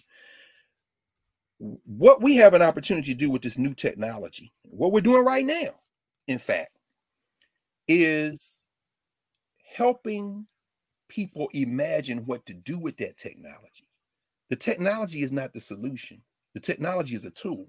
The key is the way of knowing. How do we view each other? Which is why last Monday, for those of you not yet in Nubia, last Monday, we usually go for 2 hours, maybe a lot of time we go over a little bit, with you and Tracy. I thought that conversation could have been the thing itself because we were just framing, like I said, next Monday, it's coming up Monday, we're going to get into now Barracoon. Zornell Hurston in conversation with Kasula Lewis, who was taken as a 19-year-old off the coast of West Africa, as we talked about last week, on that last ship that makes it on a bet to Mobile Bay.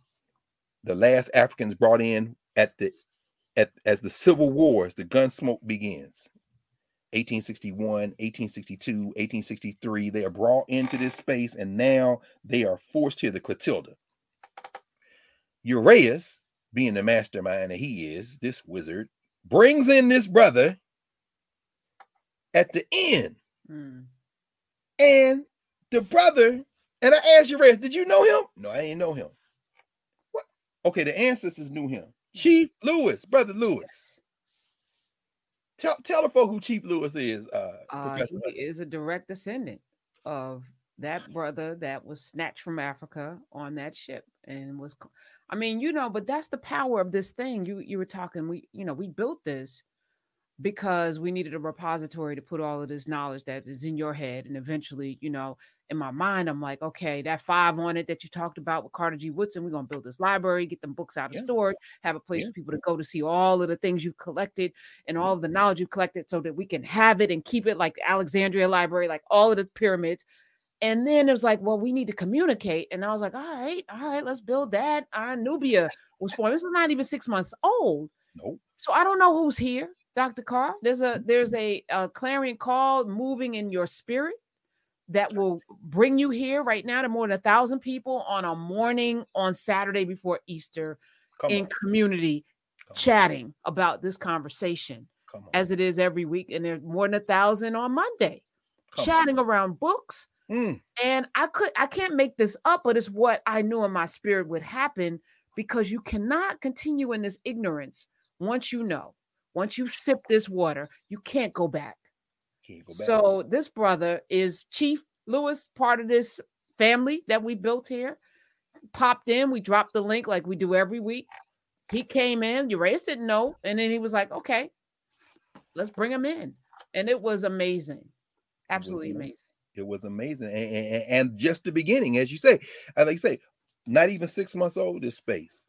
And like I say, Tracy Sherrod, a major figure in publishing, so many books she shepherded to print, in a governance conversation that I imagine what may not have been completely comfortable at all times, because when you are speaking with us, as us, there are things, and I'm very aware of that. Again, always, I hadn't been at a live gathering and participating in a live gathering at the museum since I interviewed Dr. Salters, Colonel Salters, who was the lead editor of We Return Fighting, which was the National Museum of African American History and Culture's exhibit on blacks in World War I. It was very important. And so we were talking about that last night. I said, last time I saw y'all, we were in the Hollywood Squares on Zoom because we did moderated the conversation they had around the Reconstruction exhibit that we talked about here, Make Good the Promise. I said, I ain't seen y'all in forever. And I hadn't, and I hadn't seen Reese. I mean, Reese, we were on Thursday nights for the last 2 years, hadn't seen her in person. It was so good to see her. And of course, as I told you before we went live, I left my phone at home, which was just beautiful. The only thing I regret about it is they had one of the 5 known uniform that Jack Roosevelt Robinson jerseys wore, and they have it on display for the next week or two down there. And so I'm going to go back and take a picture of it. But the beautiful thing about not having the phone was I was really tuned in to listening. I wasn't taking no pictures. I wasn't trying, I'm just listening and having a good conversation. But we are in a permanently altered world. And as Tracy came in to a space that is very young, that, as you say, hits north of 1,000 people, and there have been times we've had 1,300 plus, on a Monday night, thinking through a book. Now, you put this book into print, and now you come in this room, wait, how many people? Wait, and it's growing? Yeah, and y'all reading this? Oh, okay, look, I know you probably didn't know what to expect. I know you didn't expect this. And guess what? Say less. Because as we build, the action comes. And so when Brother Lewis, Navy veteran, same last name as Kasula Lewis, Chief Lewis, named Jason Lewis, comes on, I ain't say this to him because we got a month we're going to be reading Barracoon and bit by bit unlocking all this other stuff around. He is a descendant. American descendants of slavery. Y'all listen. Chief Lewis is an ADOS, like I am. Like Jack Roosevelt Robinson, who had the sense to say Malcolm understood ADOS, except this is an ADOS who's been to Benin, been to Ouida, where his ancestors were taken from, and sat down with the Continental Africans. What did Jack Robinson say about Malcolm? He said Malcolm understood that you can't just limit this to the United States. Malcolm understood that you got to connect with the Africans. Jack and Rachel Robinson's son, David, for decades, runs a company, import-export company. Where they export out of Tanzania? Coffee. His daddy worked for Chock full of nuts. His daddy said, I agree with Malcolm. Malcolm said, I don't want a cup of coffee from Chock full of nuts. I want the cup of coffee, the cafe it's being served in, and the land underneath it. Robinson said, yeah. And his son's doing exactly that. And Black was one of the 3 white men who Robinson, and I Never Had It Made, says these are the right 3 white men who advanced my career. Richie with the Branch Rickey with the Dodgers, Black with Chock full of nuts, and Rockefeller, who was the governor, who I got along with, although he critiques him on Attica near the end of the book. Remember, Robinson turns these pages in, and as Rachel Robinson, which breaks your heart, we talked about that last year, says, Jack rushed up to me in the house in Connecticut, collapsed into my arms, and died right there. Man, she's 99 years old, about to be 100 years old in a couple of months. And think about Rachel Robinson. When he writes this chapter in here, how they son, Jackie Jr., who went to Vietnam, came back, strung out on drugs, addicted, went into one rehab, ran away, came back, turned his whole life around, started managing the jazz concert they had at the house in Stamford, where they raised thousands of dollars, tens of thousands of dollars, hundreds of thousands of dollars for SCLC and NAACP, which Robinson, by the way, quit the board when he saw Roy Wilkins was running the board and they weren't letting young people in. He said, I don't like this. The guy was always trying to play it down the middle. When their son dies in a car crash and Rachel is so distraught, she ends up just running out of the house into the woods. And he sends David out there, go get her. She's seen a lot, yo. You know what I'm saying? And in terms of gender, again, Justin asked me, what did we not think about? And this is where I said on the dovetail of the question, he had asked them about the question of gender. When he asked AJ and Elaine about gender, I said, well, let me attach what you just asked me to what they answered about and say, In the Western ways of knowing, gender is seen as a category that separates men versus women.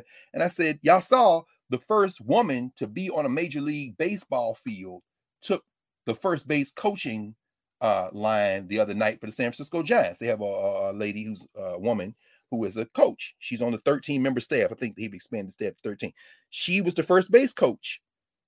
Did you see that, Professor Hunter? Oh, yes. You saw that, right? Yep. And so, but what I said was, I laughed because I could see Damon and them, and I laughed because, see, like I said, I consider them extended family down there at the museum. At the same time, I know I'm that Negro who lives his life in the governance structure. So I said, when the white girl ran out there, y'all know how she got out there, right? Yeah. Because the black man who is the first base coach got ejected. And the coach on the other team told the manager of Giants, you better come get this MF. At which point the brother was like, really? Is that what we doing now? He took it racially. The ump throws him out the game, and that's how the white girl got on the first baseline anyway. And all the headlines, first woman. I said, the thing we don't know about Jackie Robinson, or we get wrong about Jack Roosevelt Robinson and Rachel Robinson, is that the gendered way that this social structure and the ways of knowing that come out of it think about human social relations. This is not the way everybody in the world thinks about it. Mm-hmm. And when you read I Never Had It Made, not only does Jack Robinson thank his wife, not only does he say it would have been impossible without my wife, without her mother, without my mother, Mallory, without any of them, without you. He said, when I think of my wife, I think of we. It's we. He's always writing we. I said, just stop and think about that. It's not woman and man, it's we. It's community. That is a paradigm shift in terms of a way of knowing. It doesn't mean you don't have your individual identity. It doesn't mean you don't have your, but it does mean that you're not looking at the demographic to dictate how you move through the world. Well, women need to get together. Women, shut up. Could you please just be quiet for a minute? Because last I checked, there ain't no natural constituency called women. Because last I checked, I don't see all the white women in the world jumping out trying to defend and argue for a sister who was born in that same Grand Rapids where they killed this brother last week, this white patter roller. And if you're a black patter roller and would have done the same thing, go to hell too. Shout out to Eric Adams. But I don't see all the white women standing up to fight because a sister who was born in Grand Rapids, but who lost her life in Louisville at the hands of another paddle roller, Breonna Taylor, whose mama was in Grand Rapids, saying, a lot of people don't know, Breonna was born in Grand Rapids. I don't see y'all with black people. Where are y'all with your sisters? Because ain't no such thing. And so I bring all that up to say that Robinson writes in this book, I Never Had It Made, we. In fact, he was so well, I'll pause there. It's important for us to think about that paradigm shift. But when Jason Lewis was talking on Monday night, y'all, and again, if you're not yet in Nubia, like I say, you be led to it by spirit. We ain't pushing nothing. Nah, because we building something. We are building something. Not only did he, it reminded me, and I didn't talk about it the other night, this is Ben Rain's book. This is the latest book. There are a number of books written on the Clotilda and what happened. Probably my favorite book out of the ones that have been written is by my friend and colleague Natalie Robertson, who was at Hampton University, who published a book called A Slave Ship Clotilda, because she went back to West Africa, went to Benin. And and I mention this because Jason is in this book. Chief Lewis is in this book. He's talked about in this book. And one of the things he talked to us on Monday night, and I'm looking forward to not only him, but so many others who are from there coming in, he was talking about how this in Mobile, this Africa town, gives us a focused physical place to open that portal to build those connections. He said, my daughters are learning Fon. F-O-N, the language, font, the language of their ancestors. I want y'all pause. What does it mean to be a descendant of enslavement? It doesn't mean you have to start your history from enslavement. It means if you start your history from enslavement, you just bought the damn social structure narrowing.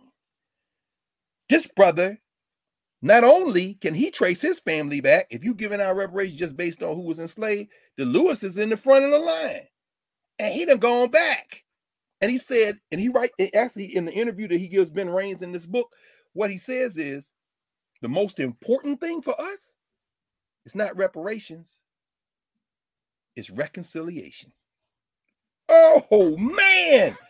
Pause. Reparations is a social structure fight. It's a fight the governance structure has with the social structure. But if there's going to be a governance structure fight, the governance structure must be strong. And what makes it strong? Reconciliation. Yo, some of us participated in that shit. We're sorry. Yeah. I know it wasn't all of y'all. I know it wasn't most of y'all. But that ain't even important right now. What's important is we are family. As Robinson said about Malcolm, Malcolm saw it. And I'm with him on that. Huh. Okay. And here comes the social structure. Yeah, but so you're an American, and you're what do you say? I can't find that on the map. Benin. Yeah, you're an American. So look, here's your flag. Here's your anthem. Why aren't you standing? Hey, man, Jackie. My name's Jack, and I'm not standing. Are you not American? I'm a veteran. I was in an actual war. I didn't come to Washington, D.C. on January 6, 2021, waving an American flag and wouldn't throw rice at a wedding, wouldn't bust a grape in a fruit salad. No, I was actually in a war. You understand? I was drafted in a war. In fact, I got court-martialed a few months before y'all hung another brother who was in a shooting part of the war in Italy. You hung him by the neck until he was dead. You put him in a grave in France. And then a few years later, you killed his son. And the way you identified the body, because the son had a ring on that you sent back to that man's wife in Chicago. Yeah, Emmett Lewis Till. I'm not saluting that flag. I'm not singing that anthem. And I'm a veteran, one who would defending the country to Malcolm X, even as I agree with him that we got to think beyond the country. All of that being said, if we're going to have a governance conversation about somebody like Jack Robinson, then we better be prepared, because the social structure is not only going to be offended, they might start looking at you the way the Romans looked at Jesus. So I'm not going to call nobody a fake Christians. I'm just going to call y'all churchians. The way Aubrey call y'all churchians. Dr. Hendricks call you churchians. In other words, all the churchians mad right now, go to church and pray for me, okay? So at any rate, pray for me. Will you pray for me?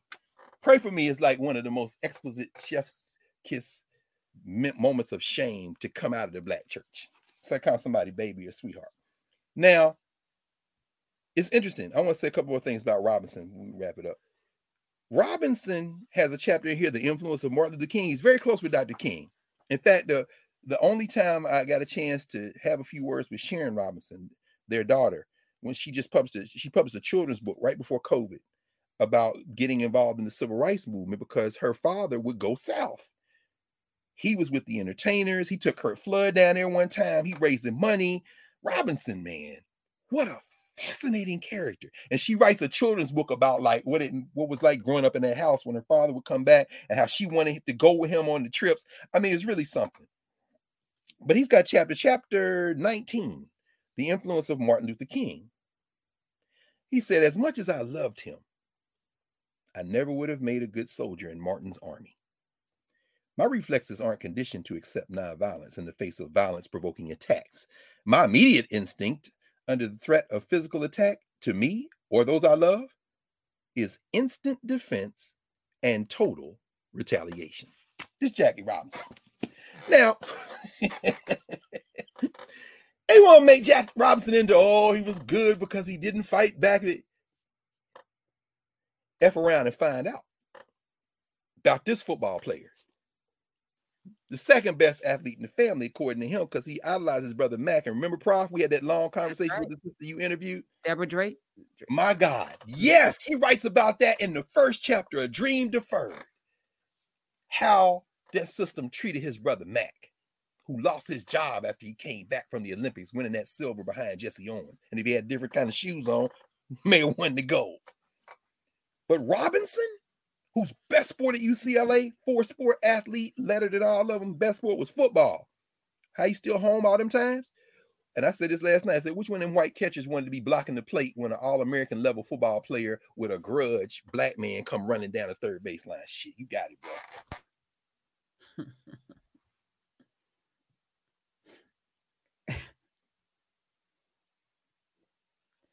All right. Dr. Carr. Yep, I know.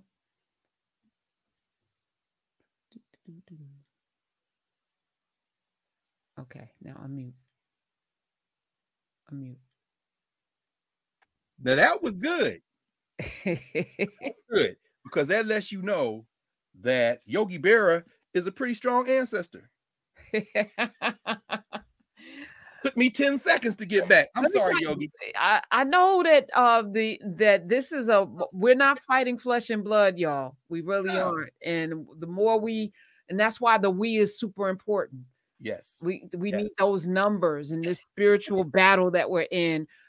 Somebody called up my radio show and was like, every time you get on fire, my satellite goes out. Oh, no question. Elon Musk. And guess what? I'm glad. You know what? Everything happens for a reason. Right. In addition to the fact that clearly Yogi Berra and Jackie Robinson still arguing about whether or not he was safe in that World Series when the Yankees played the Dodgers, he stole home. And so he knocked this microphone out. I know you mad, but they still counted the run. But more importantly, the question you asked about why is Elon Musk doing this? It's part of the answer lies in what you just said. As we strengthen, Tim Wu wrote at Columbia Law School, wrote a whole book about it called The Master Switch. They turn this off anytime they want. What they can't turn off is brick and mortar. What they can't turn off is the relationships that are built. What they can't turn off is Chief Lewis having established that relationship in West Africa, saying, and remember he talked about it on Monday night, how they've gone up to Montgomery and looked at the piece that Brian Stevenson and them are doing, and they saying, look, this is around enslavement, but imagine where the last Africans who came to this country during enslavement, imagine what that could be. And we're not tying it to slavery. We're tying it to continuity. What Africatown represents is the continuity. What Africatown gives the lie to is that somehow that trip erased our identity. What Africatown represents is the portal through which we construct a we. And that's why we're spending the next month page by page and then linking those pages to everything. Man, when Chief Lewis was talking about, brother, when you were talking about all the people who have descended on the Mobile, National Geographic. In fact, I am going to pause here because I want to give his sister a recognition. Give me a moment just to get over here. Oh, what did I do? I had a whole, here it is. Here we go. This is March 2022 issue of National Geographic. And the reason let me see if I can turn to it. Oh my goodness. I talk with these sisters and brothers all summer. It's one of the projects that I did. Tara Roberts, that's her peeking out of the water into the depths. Y'all should get this issue if you can. 3/2022, National Geographic, Into the Depths. Searching for shipwrecks from slavery's hidden past to help them heal the present. Hidden no more. They have dived. There's a group called Divers with a Purpose, Black Divers. They've been going all over the world. Here's Tara. Good young sister. This is her article. There's a documentary on that too. They have been in the Caribbean. They have been in West Africa. They have been, look, here is a map on how enslavement went. You know, this is the familiar map, except this is the latest iteration. Just a couple more pictures I want to share with y'all because there are some people who, and she traces her history. Her people from North Carolina. You see, that's her great grandparents, Jack and Mary Roberts, North Carolina. You know them pictures black people had where you could get one of those. And she's diving. She connected with these divers. Here you have a picture of Ayanna Llewellyn, who is a co-founder of the Society of Black Archaeologists, with the brother who is next to her. That's my man, Dr. Justin Donovan. He was my student at Howard as undergrad, although his jegna on the faculty was my dear friend, now ancestor, the great Mark Mack, who was in anthropology at Howard. Howard didn't have an anthropology program anymore, you know, because it's important to make sure entrepreneurship and business and you Negroes. Anyway, this is that's Justin Donovan right there. They train Black people of all ages, but particularly young people, to dive and to do archaeology. They're doing recovery work, y'all. Recovery work. They are in fact, Virgin Islands. Here's the anchor of a ship that had some of our ancestors. But you can't just go and see it from the shore. You got to get the gear on and get in the water. They've been around Africa Town. Here, this brother right here, Albert Jose Jones, been on more than 7,000 dives. Is considered the godfather of Black scuba diving in the United States. Mm-hmm. Science and technology. And listen to Chief talk. This is hold that book up again. And is it out? Is this one of the books? Oh, this is National Geographic. Okay. Yeah, Nat Geo. Yeah, National Geographic. It just came. In fact, the April issue is probably out, so you might have to order. And they have a whole documentary that I've watched. That's right. Yeah. The documentary is the companion piece. In fact, the documentary we worked on, Tar was working on the script for the podcast, and so they convened a small group of quote unquote experts. And you know, I took that very seriously. You asked me to do something like that. It's like when they call me from the museum. And they, well, you come down here and say, no, that's an honor. In fact, that's a responsibility. And so I took it very seriously. And every time we would meet, she was like, man, it's like, when you be talking, it's like, listen to my uncle, except you got all these facts and stuff. I said, look, the only reason I went into this, and I want to quote my friend Rickety Wimby, who is one of the pioneers in studying the Egyptian language, a member of ASCAC. Rickety, who's in Mississippi, Rickety said when she went to the University of Chicago to learn glyphs, she said, I'm a product of the Communiversity, which is Black folk at Northeastern Illinois, the Jacob Carruthers Center for Inner City Studies in Chicago. She said, I'm a product of the Kemetic Institute. I'm a member of the KI. Shout out to Chicago, that whole crew, the Kemetic Institute. She said, I'm a product of the Chicago civil rights and human rights struggle. She said, I focused on students, not the academy. When I went to the University of Chicago, it was to learn the language, not to become an Egyptologist. I mean, the language, she said, I am not interested in scholarship except as it helps me spread the knowledge.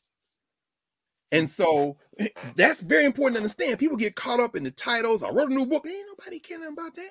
How do it free us? I see how it free you. I see how it got your name in the white press. I see how it got you a contract. And as Jack Robinson says, let me go back to Robinson, and there's so many other things I could talk about Robinson, but let me see here. He says, oh man, if I could find it, he says something about individuals, and he talks about how, let me see. I don't like to mark. I don't mark in this book. I have to put bookmarks in it. You see why? Wow. Rachel Robinson signed this book. So anyway, in fact, this book was published under her auspices. It's got her address and stuff in it at the time. So I don't write in this book. Well, what he was saying is that it's not hard to make successful Blacks. He says there's really a cap on successful Blacks, though. He says, oh, wait, here we go. Let me see if I have. This isn't it, but it's close. He said, I believe Blacks ought to become producers, manufacturers, developers, and creators of businesses, providers of jobs. For too long, we have been spending too much money on liquor while we own too few liquor stores and not even manufacturing it. If you found a Black man making shoes or candy or ice cream, it was a rarity. We talked about not having capital, but we needed to learn to take a chance, to be daring. Oh, sound like narrative in Nubia. To pool capital, to organize our buying power so that the millions we spent did not leave our communities to be stacked up in downtown banks. In addition to the economic security we could build with green power, we could use economic means to reinforce Black power. How much more effective our demands for a piece of the action would be if we were negotiating from the strength of our own self-reliance rather than stating our case in the role of a beggar or somebody crying out for charity. We live in a materialistic society in which money doesn't only talk, it screams. I could not forget that some of the very ball players who swore the most fervently that they wouldn't play with me because I was Black were the first to begin helping me, giving me tips and advice as soon as they became aware that I could be helpful to them in winning a few thousand more dollars players receive as World Series champs. He was friends with Curt Flood. The Dodgers did him straight dirty, but he said, I don't owe them nothing and they don't owe me nothing. He was negotiating with Chock full of nuts for a contract. He had said he was going to sell his, I think it was Look magazine. He was going to sell his story to. And the Dodgers hadn't decided yet what they were going to do with him. Remember now, Robinson played when they had that basically economic tether called the reserve clause. Well, not the reserve clause, but they put you on 1-year contract and they owned you. This is what Curt Flood paid the price for breaking, right? And Robinson complained. He said, when they inducted me in the Hall of Fame, and I'm looking around, I'm like, where are these black ball players who benefited? They couldn't come when they inducted Branch Rickey. He said, they should at least come here because, he made it possible. He said, but I don't owe him anything and I don't owe them anything. The Dodgers traded Jack Robinson to the Giants. And he said, what? He said, hell no, I retire. Because you couldn't be a free agent, remember? I retire. The Giants called him and said, we'll offer you. It was almost double what he had been making before, not to retire. He said, no, I'm retiring because I got the chock full of nuts thing together now. And doubling Jackie Robinson's salary almost meant that the Giants offered him the princely sum of $60,000. Jay Robinson didn't get rich. Oh, that's what he's saying is individuals. In fact, he says that in there. He says, you can have individual blacks succeed in this society as long as they don't buck the system, in which one they'll be called uppity N-words. He uses the N-word in here and dismissed. But the thing that will change this, that Malcolm understood, that Martin understood, that I understand. In fact, he said, he said, is us pooling our resources. I do want to mention this because it's very important that we know this about Robinson. Oh, I hope I can find it quickly because let me see. I do not. Oh, come on, boy. Come on. I probably won't be able to. But what he says in here, though, is that he's talking about Martin Luther King. Oh, here. Very good. Come on. That's good. That's right. He did it. Thank you, Jack. Because I wanted to end with this, Baba. So he says, he is not for the black only package. He says, this is one of the reasons I cannot buy the black only package being peddled by segregationists who are white and separatists who are black. But this is not what Roy Wilkins is saying. He said, he can go on a minute. He said, there are those who sincerely believe that the racial problem can be solved if an all black society is created. They are flattering the black masses, making them believe an impossible dream will come true. The best opportunity for genocide the bigoted white man could have is to help blacks establish an all-black society in this country. It would be much more convenient to wipe out blacks if they were all collected in one place. It seems to me wrong, in fact, evil for, quote, leaders, end quote, to envision an all-black paradise to mislead a people starving for hope. Now, there was a difference of opinion there. And Robinson didn't live to see the demographic changes in this society. I would agree with him in terms of not concentrating us all in one place. However, he is not saying that we shouldn't have a collective mentality. I mean, it's a nuanced argument. Goes on to say this. And this is where the other balance comes in. Because you can hear people in social. See, Jackie Robinson went out.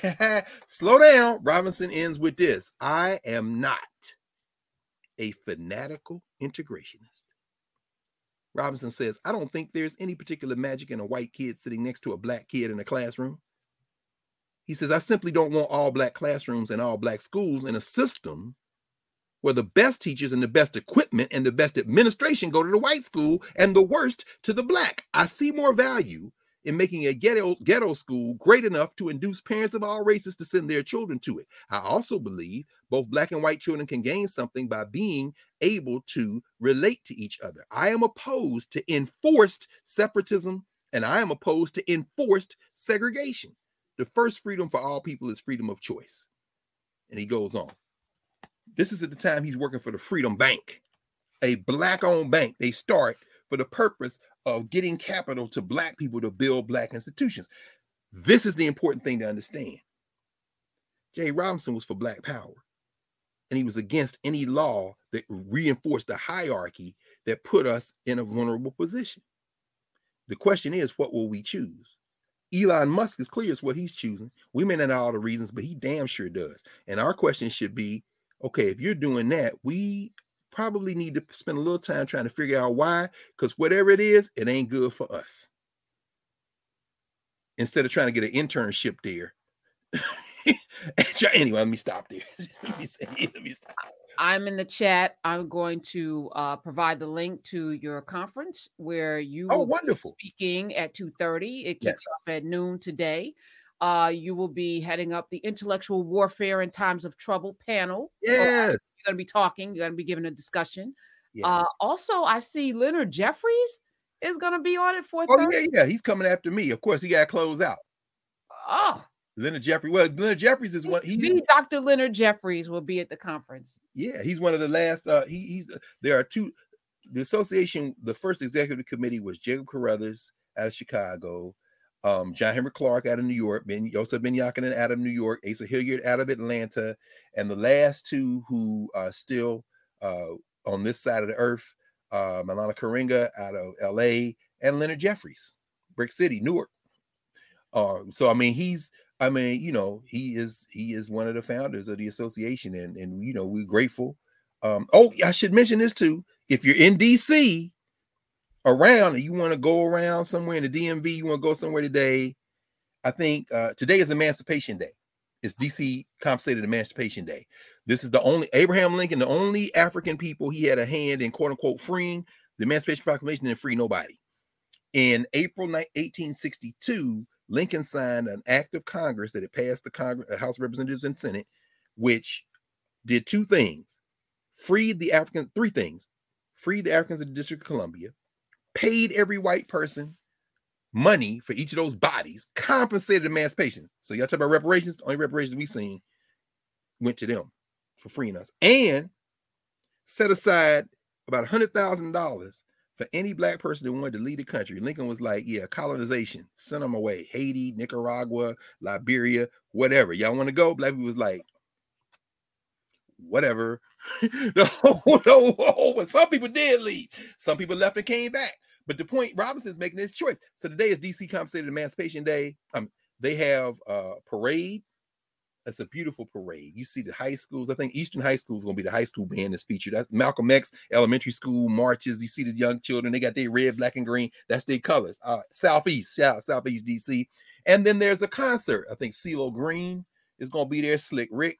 There's a free concert in front of City Hall, downtown Washington, D.C. I think it starts at 6.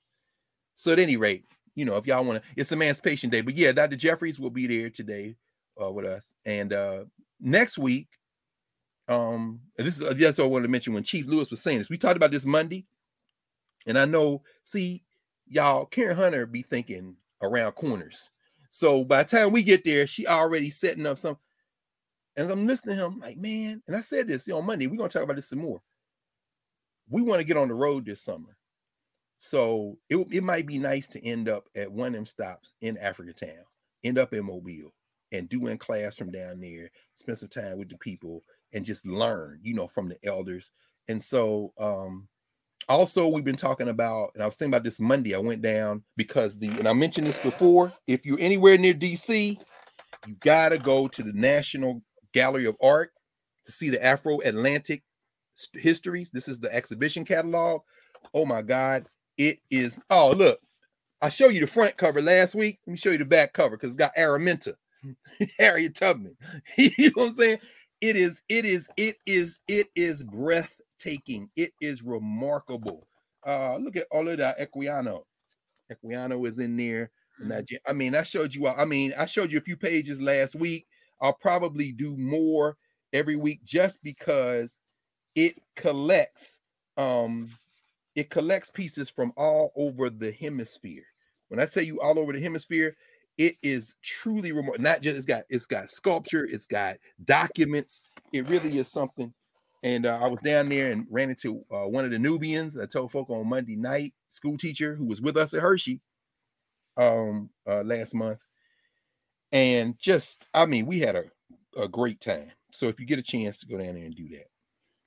So we have our marching orders. You got to go get ready for your Oh conference yeah, my today. goodness. And yes, I know. And I just want to say thank you. I will see everyone tomorrow. We're going to be in community on Yes. Easter with Dr. Amin. And then next week, there might be a crossover event. We're going to work that out Oop, oop. as well. Yes. Told y'all.